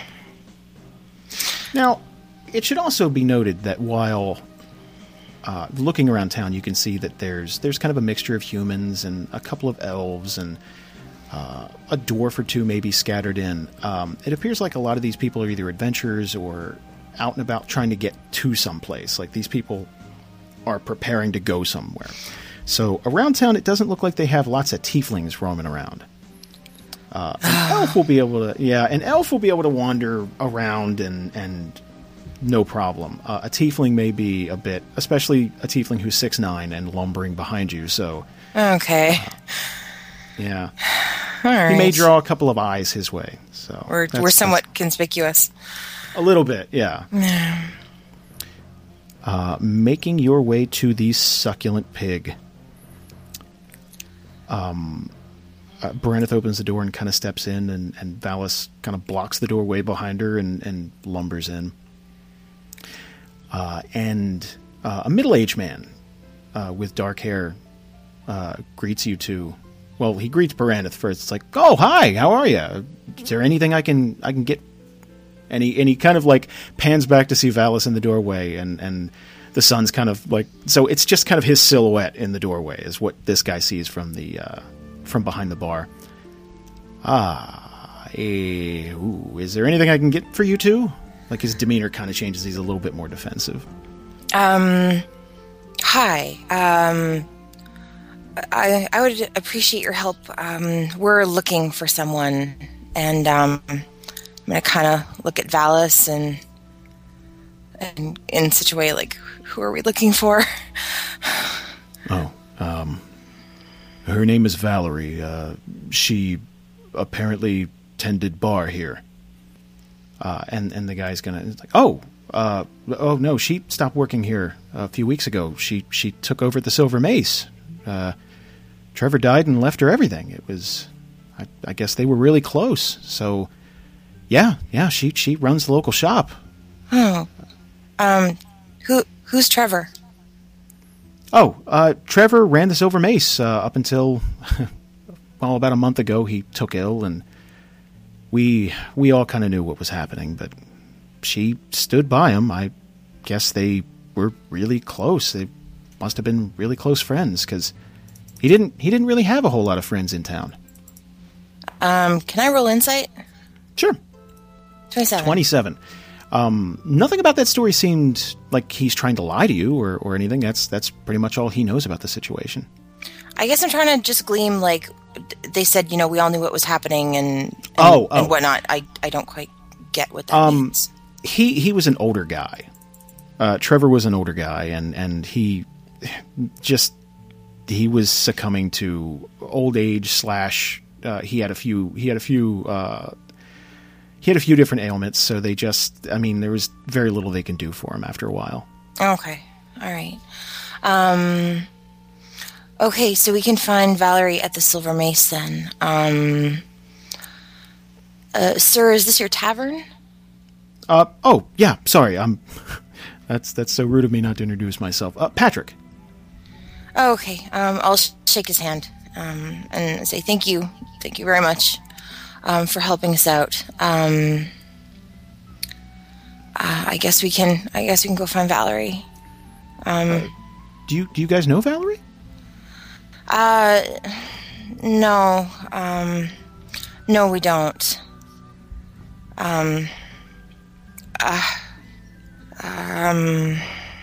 He's kind of looking at you like, oh, okay, that's a little weird. That's you don't know her, but you're looking for her. We have something that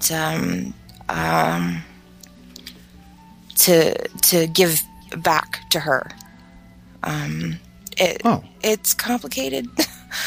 I'm sorry, I didn't mean to pry. Okay. Silver Mace is right around the corner. You can't miss it. Okay. I'm gonna look at Valis and kind of take a deep breath and say, okay, I'm not gonna ever be more ready for this. He kind of nods his head and opens the door to the bar. Okay. Walking. Is it weird that I'm nervous for this for some reason? That's really weird. I've got this lump in my throat, in my chest, and oh my gosh. Okay.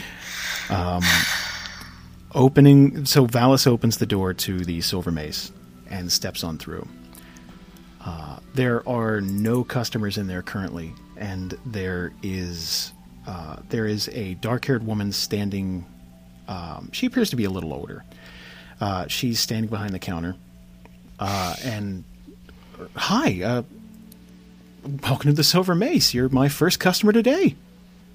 Is it worth a perception roll? You can. Okay. 13. 13. I'm a little bit stressed out, so I'm not perceiving very much right now. It's a pretty standard shop. You got blades and blunt instruments kind of hung up around the place, and they don't trade too much in real specialty items. It's your basic adventurer stuff. Nothing too exotic. Is there anything you guys are looking for specifically? I'm looking to purchase a dagger. Oh, for throwing or and then she kind of makes the motion for stabbing. I'm gonna mimic whatever her stabbing motion. Okay. Yeah, sure. I have a pretty wide selection of daggers, actually. It's funny you should mention that. My daughters kind of use daggers, so we stock a whole bunch of them. And I felt like that, like a punch in the gut. Yeah. Playing along. Valis is gonna, while she turns around to get daggers, Valis is kind of placing his hand on your shoulder and he's giving you a look like, the fuck are you doing? What are we doing? I thought we were. I'm gonna kind of look at him and give him a look just shut up and just go with it. I would like to purchase something similar to. Maybe you could show me something that your daughter would like. Well, they kind of use custom jobs. I can show you something similar. Hold on one second. I think I have something similar to what Katie uses. Hold on. And she pulls out like a variety of different blades. These are real, ranging from short sword to dagger. Something like this, and she's holding up something that looks fairly similar to Katie's dagger, but not it's not identical. The grip's a bit different. The blade's a little a little thicker. Okay. How much can I purchase this dagger for?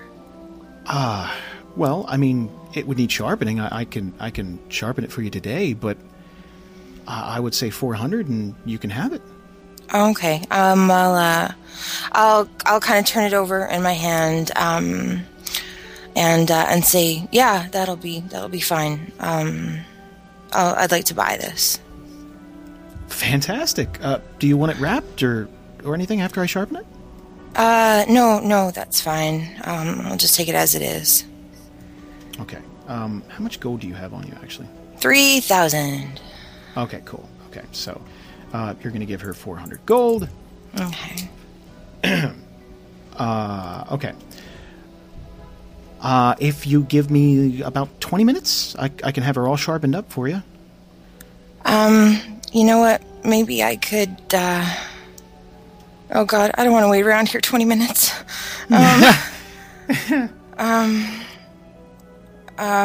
Okay. Okay, yeah. Okay. That's so fine. she's gonna she's gonna take this dagger and kind of disappear into the back. If you want to just walk around the shop or just take a look at anything you like, I'll be just as quick as I can. Sure. And then you hear like a grinding wheel going, and she's sharpening up this blade. Valis is quite distraught. He's gonna like lean down, kind of almost crouch, and whisper, "What exactly are we doing?" I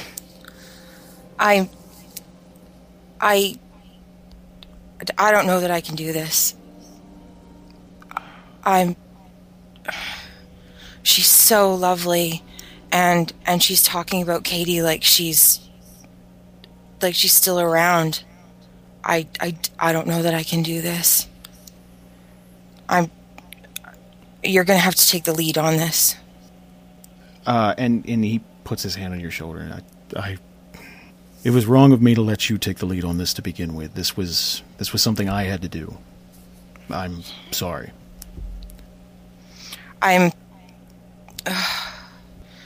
can't even talk. Valis is going to kind of approach the counter and call out Valerie's name. And she's going to scurry back.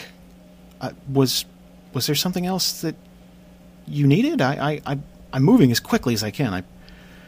And Valis has the dagger unwrapped, just sitting on the counter with his hand over it. And the expression on her face instantly changes. Oh, God. Where did you get that? I'm afraid both of your daughters died in Onakal. And there's a stool behind the counter. And she seems to kind of lose the strength in her legs, and she kind of stumbles back and just, like, if the stool wasn't there, she just would have fell down. Oh, man. Okay. Yeah, she's, like, you can see tears welling up in her eyes, and they had been captured in some form or another and sold into slavery weeks ago. I protected them the best I could, but they ended up dying in combat.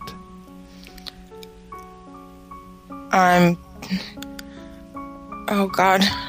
It's like a stab in my heart as soon as I hear those words. Valerie, just full tears streaming down her face at this point. Like, she can't seem to speak. I just saw them last month. And she can't quite, like, she's choking on the sentence. She can't quite finish it. I'm truly sorry for your loss. As soon as we escaped the city, I wanted to come here. You should know. I've lost loved ones too, and I understand how much it hurts to not know if they're gone for good. I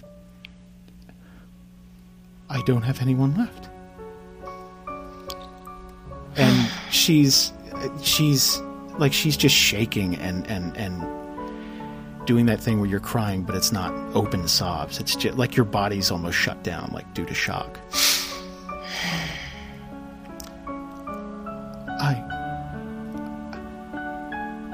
And then she looks up and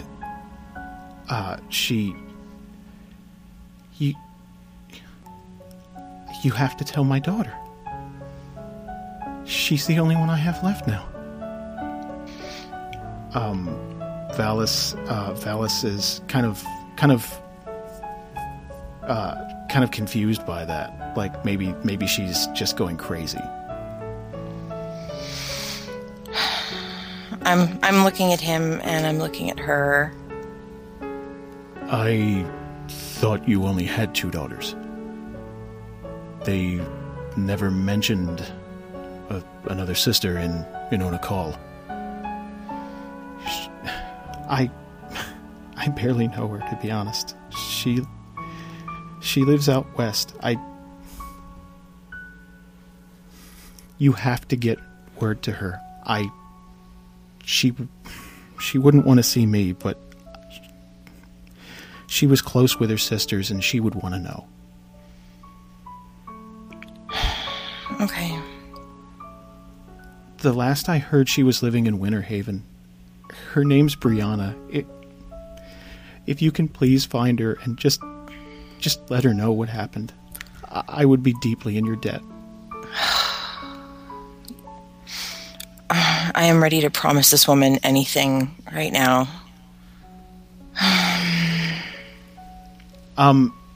She's gonna come around the counter and kind of throw her arms around Valis, which he's not prepared for at all. He's like, she's sobbing into him at this point, and he's just kind of got like, he's kind of got his arms outstretched, like, I didn't touch her. I didn't, like, what is she doing? Like, and she, like, she's just like squeezing him real tight, and he's just kind of like very slowly kind of like gently patting her. And he kind of bends down into her and is like, I'm truly sorry.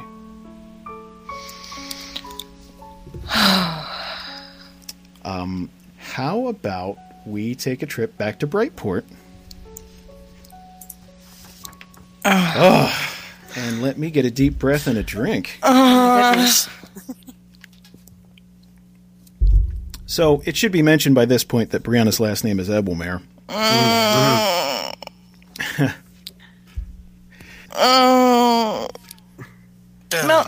Malchus is gonna kill me. Wow, this is interesting. I don't know how this is going to work out. See, I thought I had found the Easter egg on the site, but it wasn't that. And I told you what it was. Well, yeah, because I figured I'd already found it. It was like, Draconis likes pizza. Yep. I'm like, oh, that's the Easter egg, like, and I accepted whatever like dumb fact I found. Like we purposefully, like me and Jake purposefully separated the two. Like we separated Brianna from, and most people don't even look at the top. They don't even notice. Like it's not even a thing. So yeah. So that would be the Easter egg on the site. Everyone listening?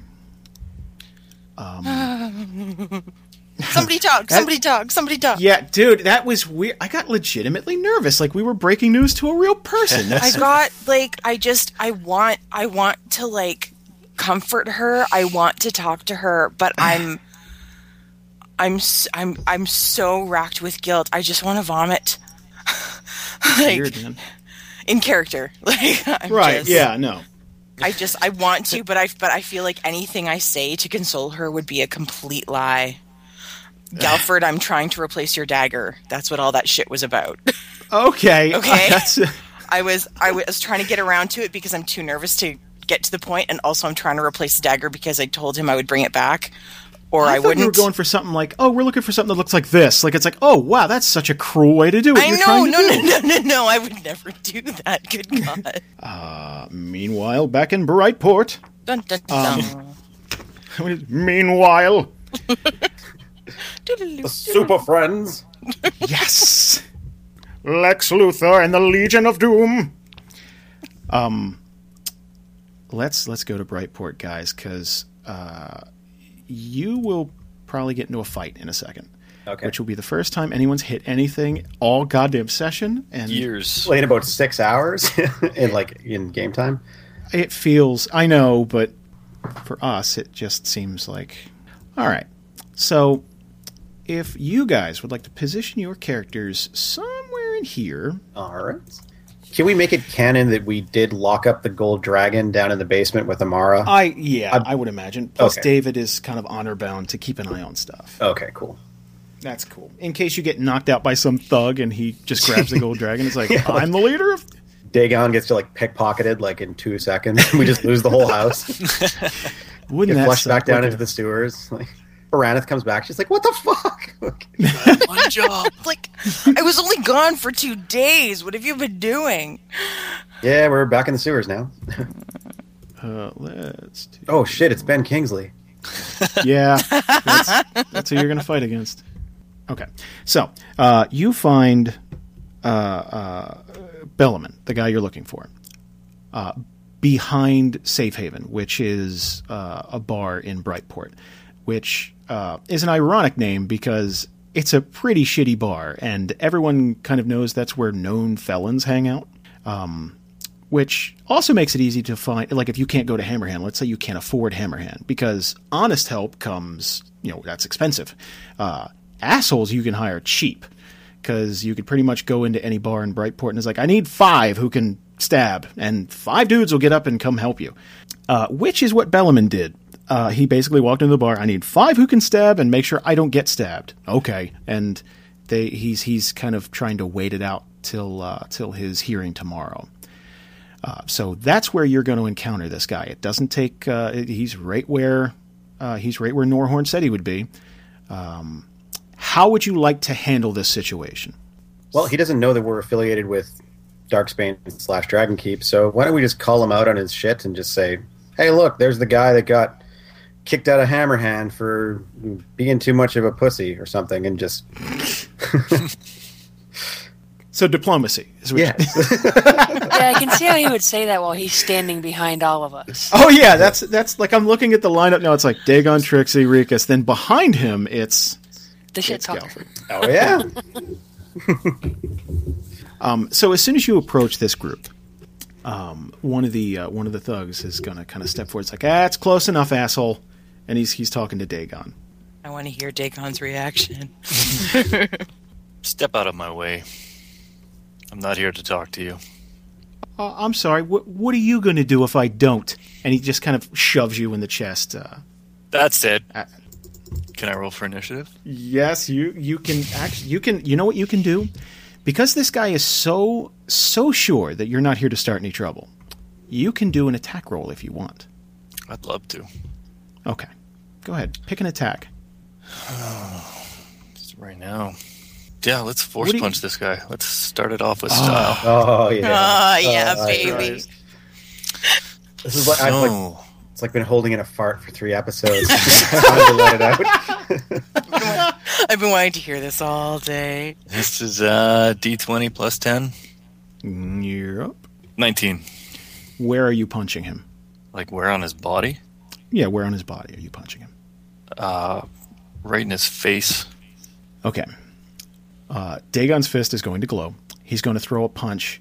It's going to go right through this guy's head. Yes. Your fist... Subtle. Dagon's fist is going... there's such force coming off this guy's fist that it's like Superman gave this guy a fist bump, but in the face. So your fist is going to be lodged in his head, and then the force from it, after... There's like a poof after you hit your target. His head is going to literally explode. He's talking shit. 2 seconds later, he is headless. And everyone shits their fucking pants. And roll for initiative, everyone, please. So everyone, and sort. So you got thugs going first, then Galford, then another thug, then Dagon. I like to just sort of shake my hand of the head guts. And, you got... And just casually ask who's next. So the guy standing next to that guy, the thug standing next to it's like, holy shit! And just everyone whips out... Everyone whips out daggers and Morning Stars and just charges into combat. So, Street Thug number 2, seeing this, says, I gotta put something in that guy to make sure he doesn't do that to me. He's going to shift forward, and he's going to use his Morning Star. So, ooh, okay, hold on a second. It's D20 plus 14, 18 versus your AC. I am 18 as well. Okay, so that's neat. Okay, I'm sorry, I'm getting used to a couple of the new things the table's doing. I hear a cat. Sorry, that's Penny. That's cool. It's cool. 14 to Dagon, so you can actually shave that off your own health if you want by going up to the top of the screen there, hitting the minus, and then just enter 14. Okay. Yeah, it's where your health bar is. Let's see. Thug number 3 is going to move forward and take a swing at Rikus with his Morning Star. D20 plus 10, or D20 plus 14, sorry. 23 to Rikus. That just barely hits me. 2d8 plus 5. 17 to Rikus. So you can do the same thing. Shave your own health off. And Thug number 1, he's going to move forward to Trixie and do the same thing. No, you know what? He's going to use his poison dagger. So he's going to take a stab at Trixie here. 24. Against AC? Yeah. Yeah. Okay. So what's going to happen here is that's 2d8 plus 6, which is 11 damage, so you can shave that off. And then you're also going to take 5 ongoing poison damage every turn until save ends. Starting now or next turn? Next turn. Okay. Galford, your turn. Oh! You know, it's been 10 years since you've been in a fight. So, may I remind you about that rod of yours? Yes, I do have a rod. You do have... Roll a have very D100 and special. something random will happen? Anytime you use an encounter or daily. Oh, okay. All right. Now, I can move through player characters, but not through enemies, right? Right. You can move through player characters, but not enemies, right.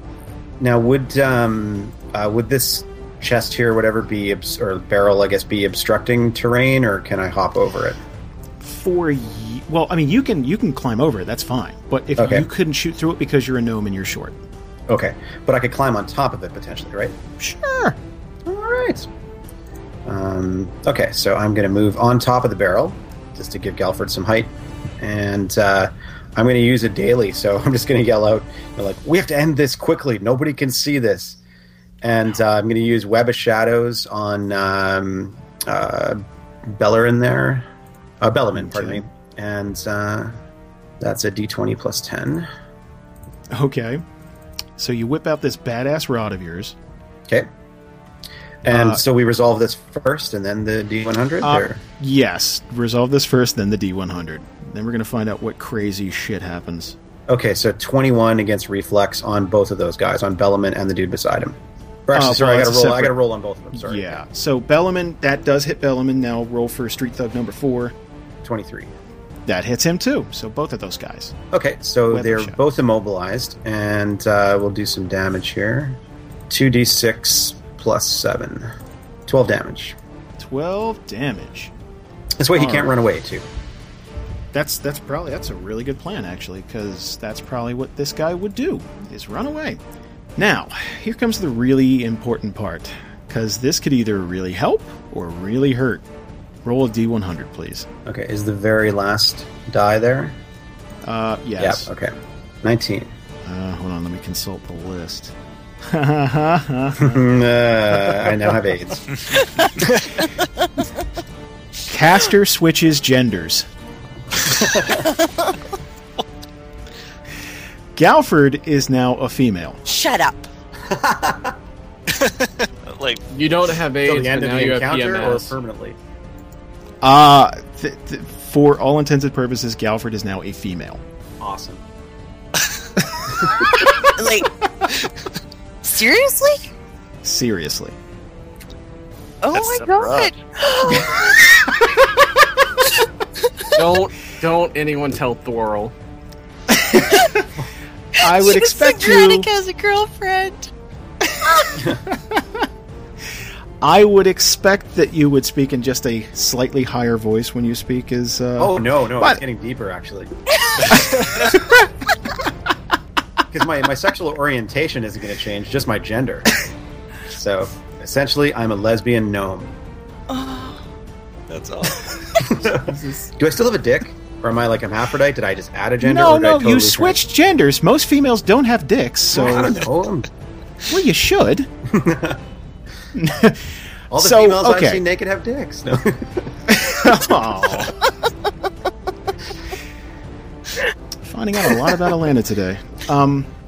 So okay. Describe the scene to me. So Galford fires off this badass attack, and it immobilizes both Bellaman and this thug. And then this kind of pinkish red, this pinkish red blast comes from the comes from the rod, and Galford's hair gets longer. He grows breasts, and he looks just generally much more feminine than he normally does. Which I'm guessing is a shock to everyone. Just flat out everyone. No one should be not shocked right now. Is that the end of your turn? Would you like to do anything else? Gotta roll like a to- saving throw. I'd like to, with both of my hands, cup my breasts and go, "Wah!"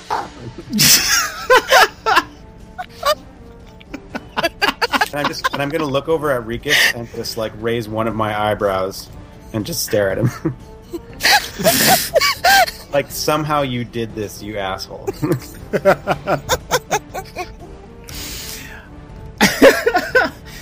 Okay. Did you guys notice I changed my portrait?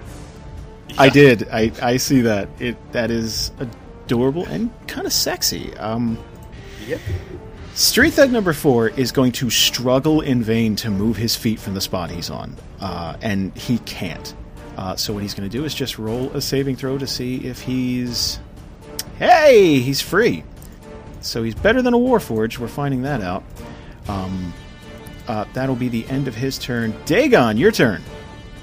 I just noticed that my Force Hammer is gone. Yeah, that was part of your leveling up. Oh, Yeah, for some reason with you have to ditch a move to you're like a Pokemon. ugh. Yeah. I don't really understand that, but okay. Oh, I'm sorry.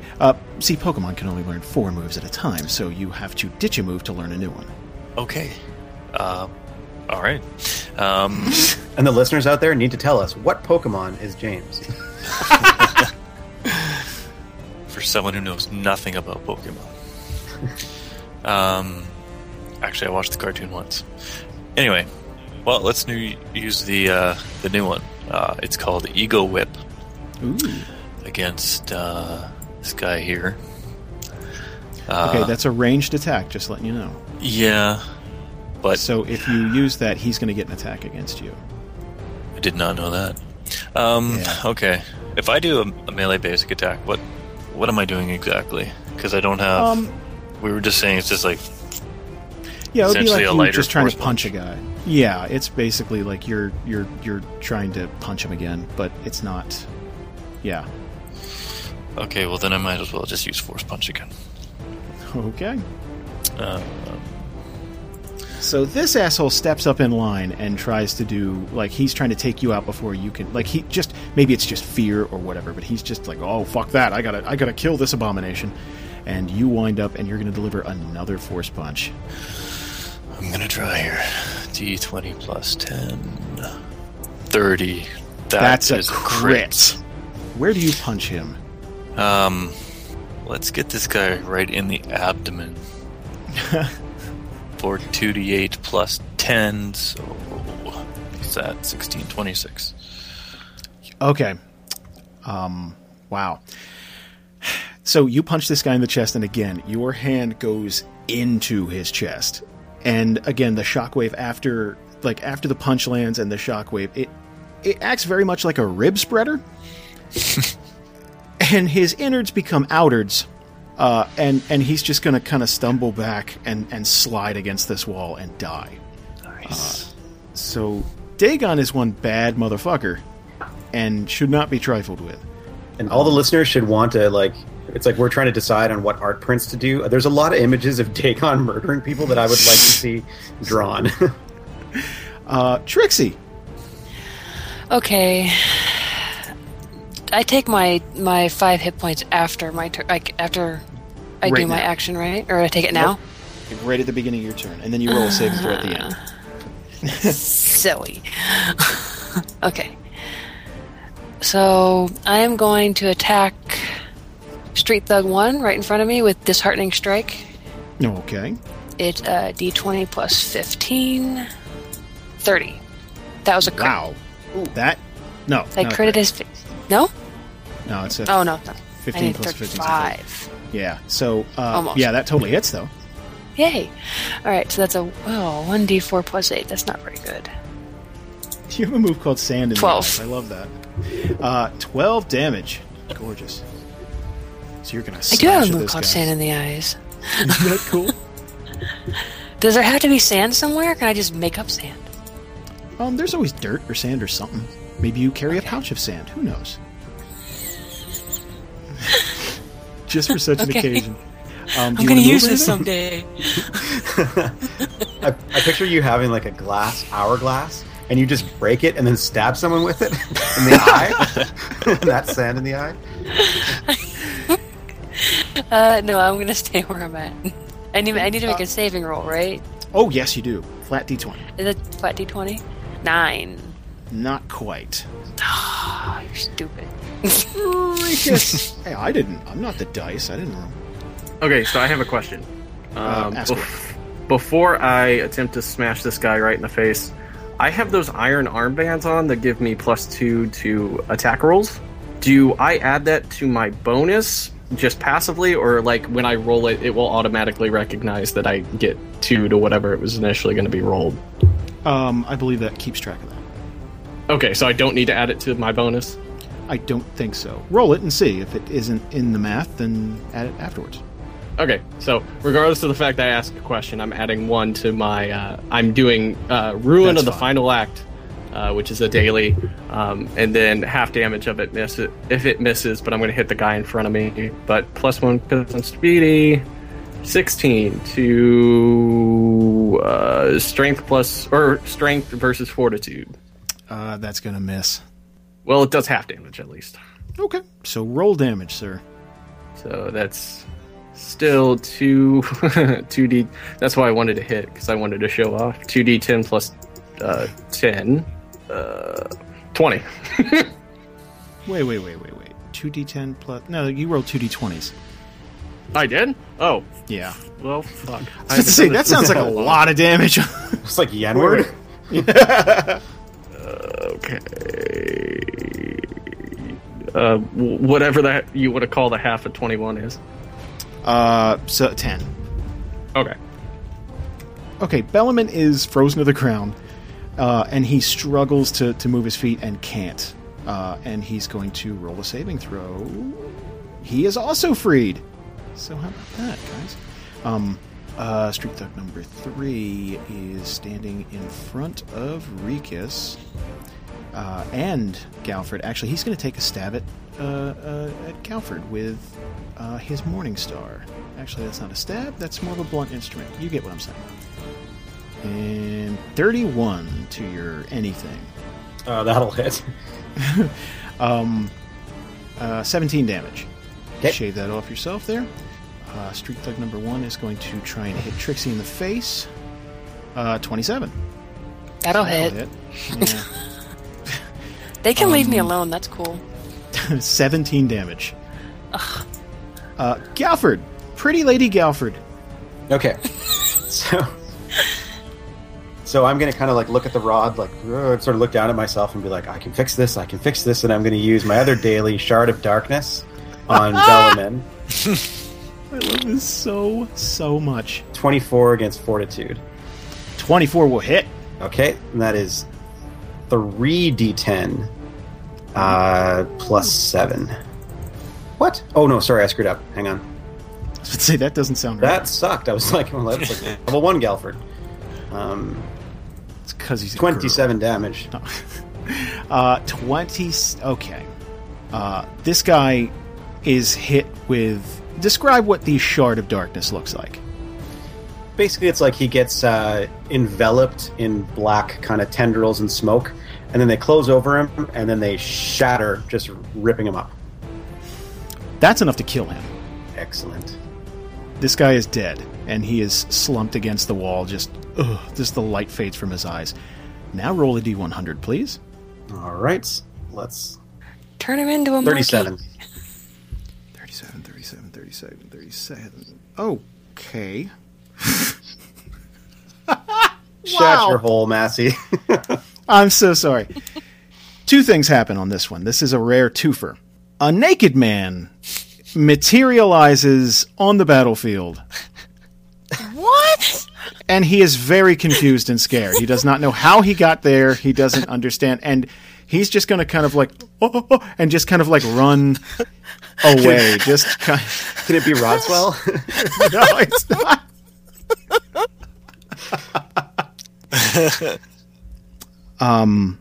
Now, you guys wouldn't know this, but there's a very special secondary thing that this does.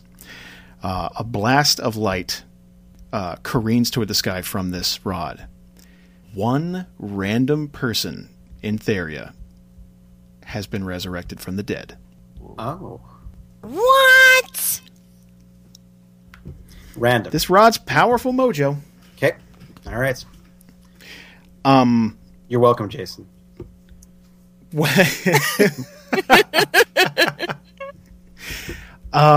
He's like, not going to bed tonight. Gonna be writing some shit about that. I can do so much. I know, dude. Also, you do realize that me turning into a female solves all of Galford's problems and corrects, like, it fixes everything he's been worried about for 100 years. It does. So essentially, like, basically, I'm like, okay, fuck you guys. All my problems are fixed. So you just basically went and got a sex change operation to avoid all the stuff you're hiding from. That's exactly. I mean, the listeners don't know my backstory, but this is going to make it really interesting because now I can weave Galfina or whatever the hell we're going to call her. Yeah, that's wow. You know, Galford is a kind of unisex name. So no, it isn't. No, not at all. No, it isn't. Not even a little. But Gal means woman. Yeah, but Galford is a name with a dick. You guys could call me Gal. You're now Guyford. Guyford. Guy farting. We'll kick it around. Maybe the listeners can help. Duchess gummy buns. Oh, dude. So no. This is taken care of now, guys. Like, this is done. Like, you fulfilled your end of the bargain. You can go back to Hammerhand and tell them about it. Let's go back to Whitehedge. So, wait, did we finish that fight? Yeah. I'm going to wrap that up real quick. Like, that's, okay. Those guys would have run off the second that guy, like, first of all, you're wielding the power to change gender and conjure naked men. Like, they don't want any of that. And explode people into, like, guts and entrails. And as soon as the guy contracting them, like, these guys are just town drunks. They're like, fuck this. I did not sign up for that. So they're going to run into the back portion of the safe haven and just start streaking. Unless you guys want to give chase, there's no, I mean. Well, should we let them? I mean, they're nobodies, though. They can't really tell anyone about us, I guess. What about the half elf? Oh, he's dead. He died. Oh yeah. Yes, Galford killed him, or Galfina, whatever. Okay. Apparently, I was daydreaming about sexy Galford. Yes, totally. Well, you got me.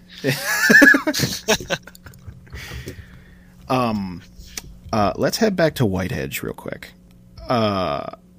Okay, so leaving the Silver Mace, I imagine you guys just spent some time talking to her, trying to console her, just comfort Valerie with the knowledge that at the very least you can get word out to her one remaining daughter what's happened and just try and get closure on this whole thing. Baraneth, what would you like to do here? What I mean, do you want to head back to town? What do you want to do?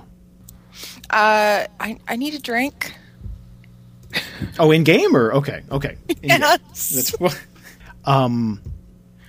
So I guess Valis and Baraneth are heading over to the Succulent Pig. Heading back in, the bartender, Patrick, greets you again. Oh, did you guys find Valerie? Is everything okay? I'm gonna kind of just like nod, and I'm going straight to the bar. So, the bar's filled with like a few other patrons, just real town locals. Not really like toughs or anything. Are you taking a seat like right up at the bar? Are you getting a table, or what would you like to do? I am going right up to the bar. I'm just okay. Yeah. What was the bartender's name? Patrick. Patrick. And he's there right now? Oh yeah. He's okay. Yeah. I'm just gonna sit and ask him just anything. Fill a glass with something. Okay. Are you looking for something strong, or? Oh yes. Oh, okay. And he, no problem. And he fills up a tall glass with some really stout ale, like some really strong stuff. And Valis is going to kind of come around to the side of you and sit down and just kind of looking at you concerned. Do you want to talk about it at all? You know, that was the biggest lie that I've ever told. What lie? That woman, we went in there and we told her that 2 of her daughters are dead.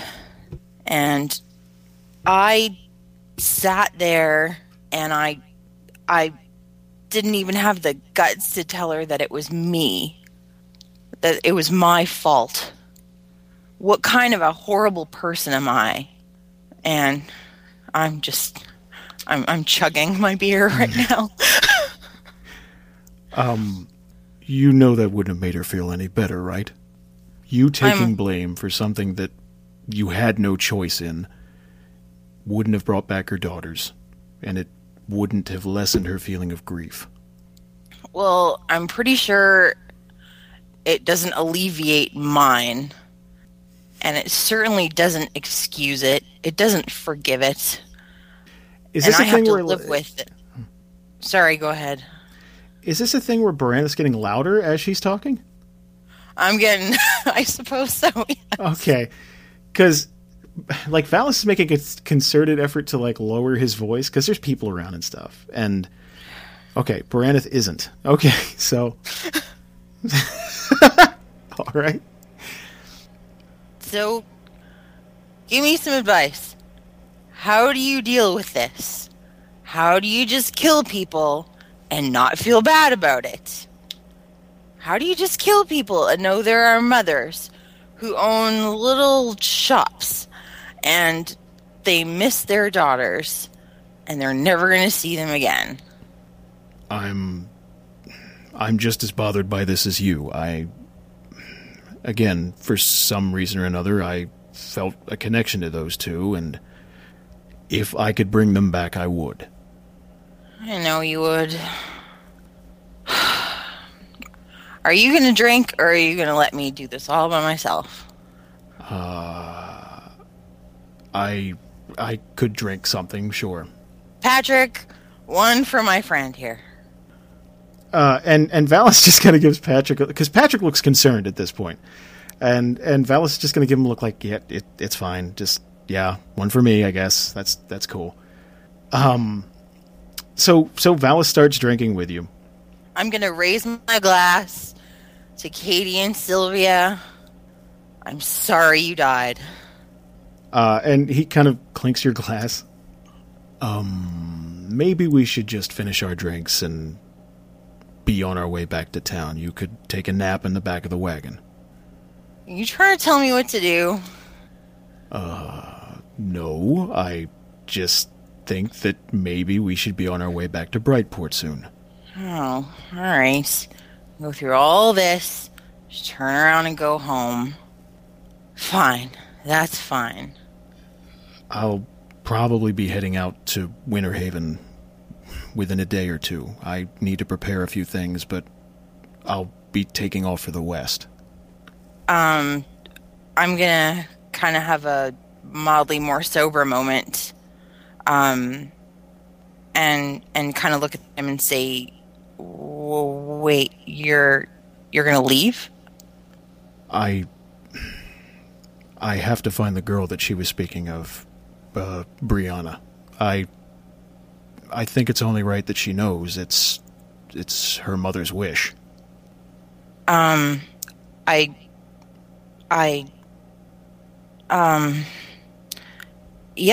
of course. I'm sorry, it never occurred to me that, I would be coming back. I would invite you along, but it could be dangerous. Could we not talk about this tonight? Can you just take me home? Sure. Someone across the bar is just going to shout, "Hey, could you keep it down a little bit?" And Val's going to look over and just kind of give him like the hand, like, "Yeah, I got it. And he's going to try and escort Baraneth back to the wagon.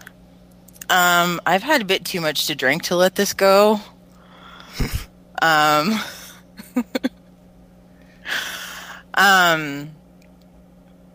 going to look at Valis and say, no. You do not speak for me.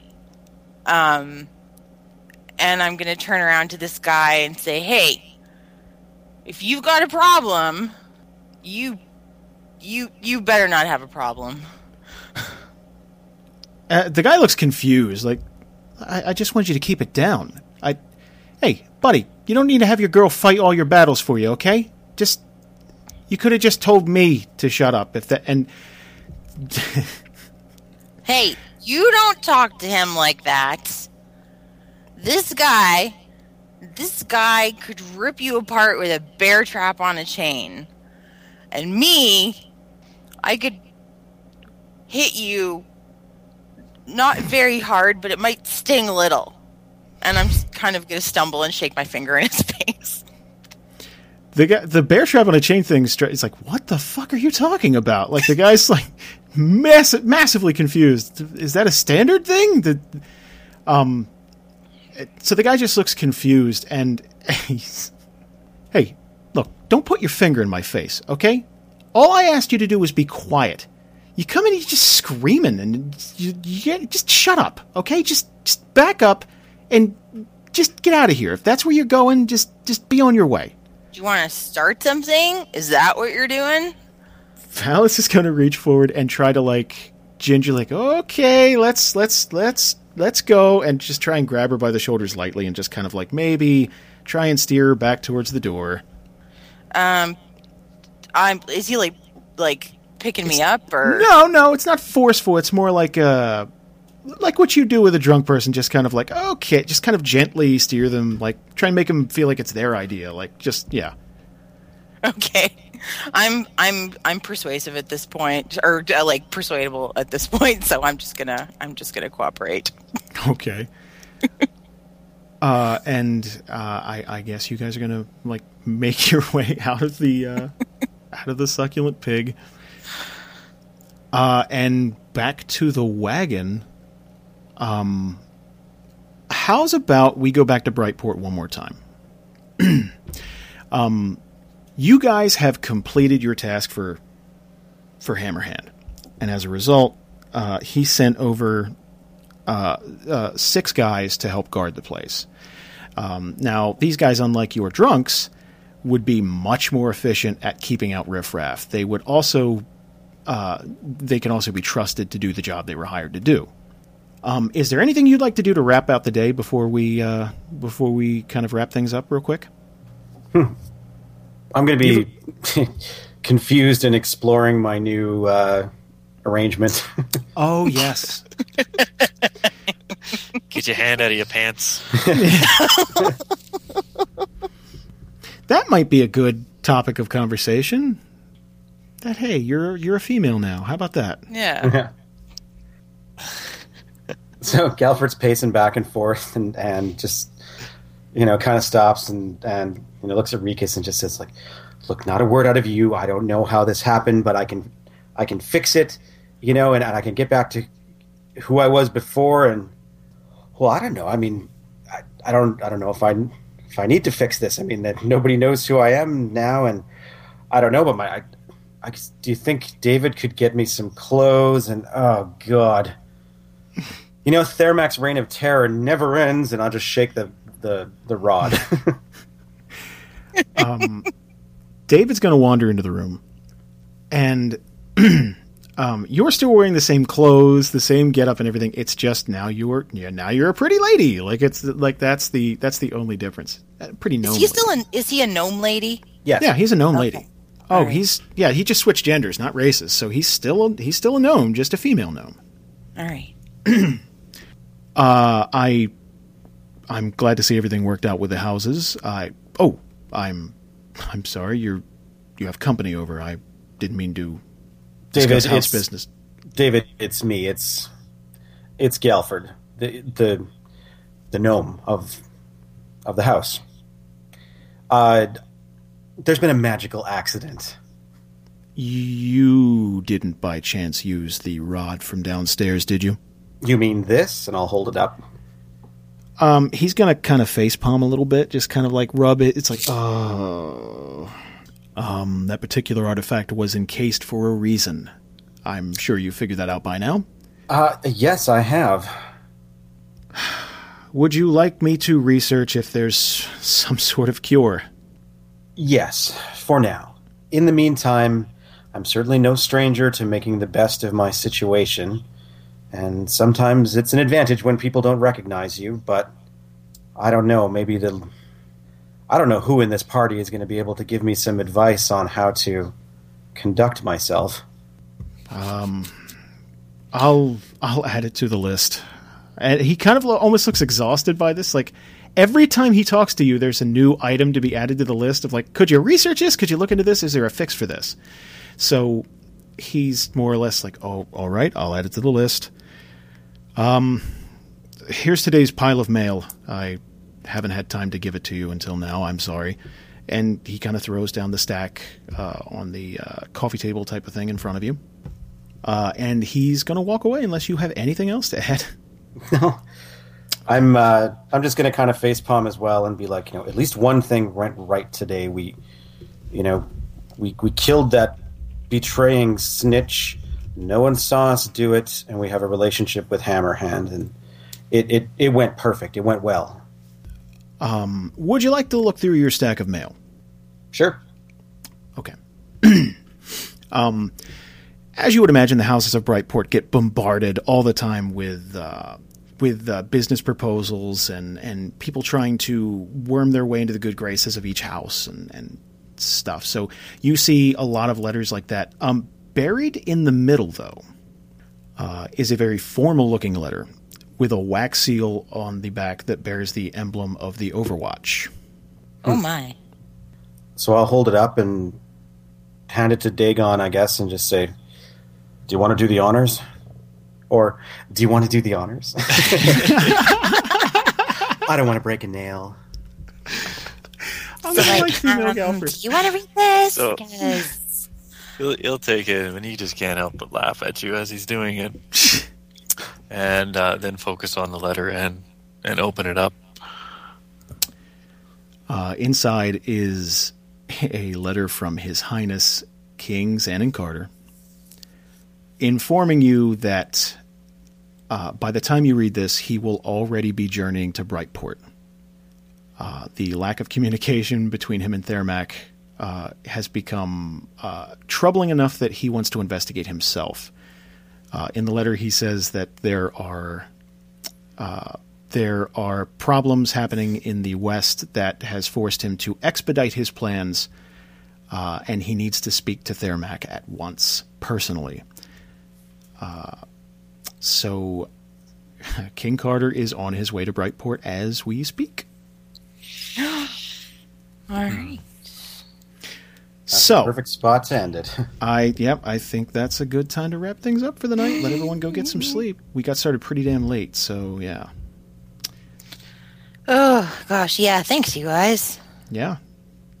Thank you guys for sitting down. That was pretty wild. Like, twist after twist. Well, I think there's some, once we get it edited too, because, I mean, poor Jason has to do all the work, but there's some junk to pull out, but I think the meat of it is going to be good. Oh, yeah, it'll be fine. The meat of it. Ah, I no longer have meat. There's a little bit less meat. Yeah. I'll pull the meat of it out, and that'll... Now, this went a little smoother than the call last night, so that's something. That one's going to be just a bear to edit. But, yeah, so I'll get to work on this and hopefully have something done before I go to work tomorrow. I'll see. I think Galfer's already been spited. Oh, it's so awesome that happened to him. That's just perfect. Like, That's what you get when you can't keep your hands off your rod. It's good. It worries me though. What else might happen if you keep using that thing? well, every time I use a daily, my dailies are pretty powerful, but every time I use a daily, that thing's going to pop off. Daily I don't know encounter. about I want to know what happened to the Naked Man. We need to do like a side episode to see what happened to him. Yeah. There's so many questions about that. Like, was he summoned from another place? What was he naked when that happened? Was it just coincidental? You got to do a write-up on the Naked Man. The Naked Man of Brightport. Well, and then now someone random has been resurrected. It could be Katie, could be Syl, could be Duncan, could be anyone. I could have so much fun with It could that. be a nobody, I suppose, but that wouldn't be exciting. Oh, would it? no, but then it wouldn't be like, Joss Whedon fucking our minds, like... Oh, if it was Duncan and then Dan had to play two characters. Could have a lot of fun with that, guys. Oh my goodness. Or it could be Blackteeth and he just starts raping and pillaging again. Like, Oh my gosh. Yeah, it could be It could be Drock. would he be? Well, I guess he would come back as a human, though, right? Like he would. Well, whatever Drock was. Well, I mean, he was human before. But It could be the other Grimness. Oh shit! It could be. It could be. Oh, we could do so. It could be much. Rikus's friend that he had to kill, like in his backstory. Yeah. Well, I'll be thinking about this tomorrow night. Oh my God. Yeah, and don't worry about me trying to like expedite turning back into a dude. I totally will roll with it. I'm happy being a chick, and I'm going to change my name and whatever. I would like so much if you attached a voice to this. Like I would. I'm going to work on that too. I'm going to. Oh, I would love you forever. Yeah. Just I'm like thinking, Oh my. I'm You thinking know, Gally, like- Gally is maybe going to be my new name. Yeah. like that's one of the big things that will fundamentally change something about your character, and the fact that it's permanent. It's like because you were asking the question, is this for the end of the encounter? It's like it's just kind of is, it just is a thing. So, yeah, dude, there's like if you could see this list, there's a lot of fun things on it too. It's not necessarily Well, the Naked good or Man. bad. The Naked Man, like the Naked Man is a perfect. It's like the Naked Man, and someone comes back from the dead, like complete anarchy. That's Yeah. what the rod is supposed to. Okay, so he rolled a 19 there. If he rolled a 19 again, The same thing would happen. So would he turn into a guy though? He would change gender, so yeah. Genders, yeah. Yeah. Unless there's a third gender we don't know about, in theory. Yeah. I just turned into a hermaphrodite. Yeah. Well, there you go. There's your cure. Yeah. Yeah, because that's the reason it's numbered. I mean, there's a 1 in 100 chance that the same thing could happen. I mean, there's some crazy shit on here. I want to tell you one or two of them just to have some fun and like give you an idea. But I think you pretty much have an idea after Naked Man resurrect people from the dead, turn into a woman. Well, those were two fantastic ones. I mean, like, I have Yeah. so much to work with the woman thing. And resurrecting anyone from the dead, that was there you go, Jason. There, have fun with that. And like, That's- Oh, that was the listeners that- are going to shit their pants on, like, you That's need, after crazy. this episode goes live, you need to put a poll, like, who got resurrected? Like, random person? Like, gnome with the pies? Like, like, Duncan, who got resurrected? Like, the listeners will go crazy for that. So That's, Yeah, they will. considering how hard it is now to resurrect, that's huge. Crazy. That's insane. I'm not even at that level yet, still. You got one more to go. Yeah. What if it was Ironhide's toaster children?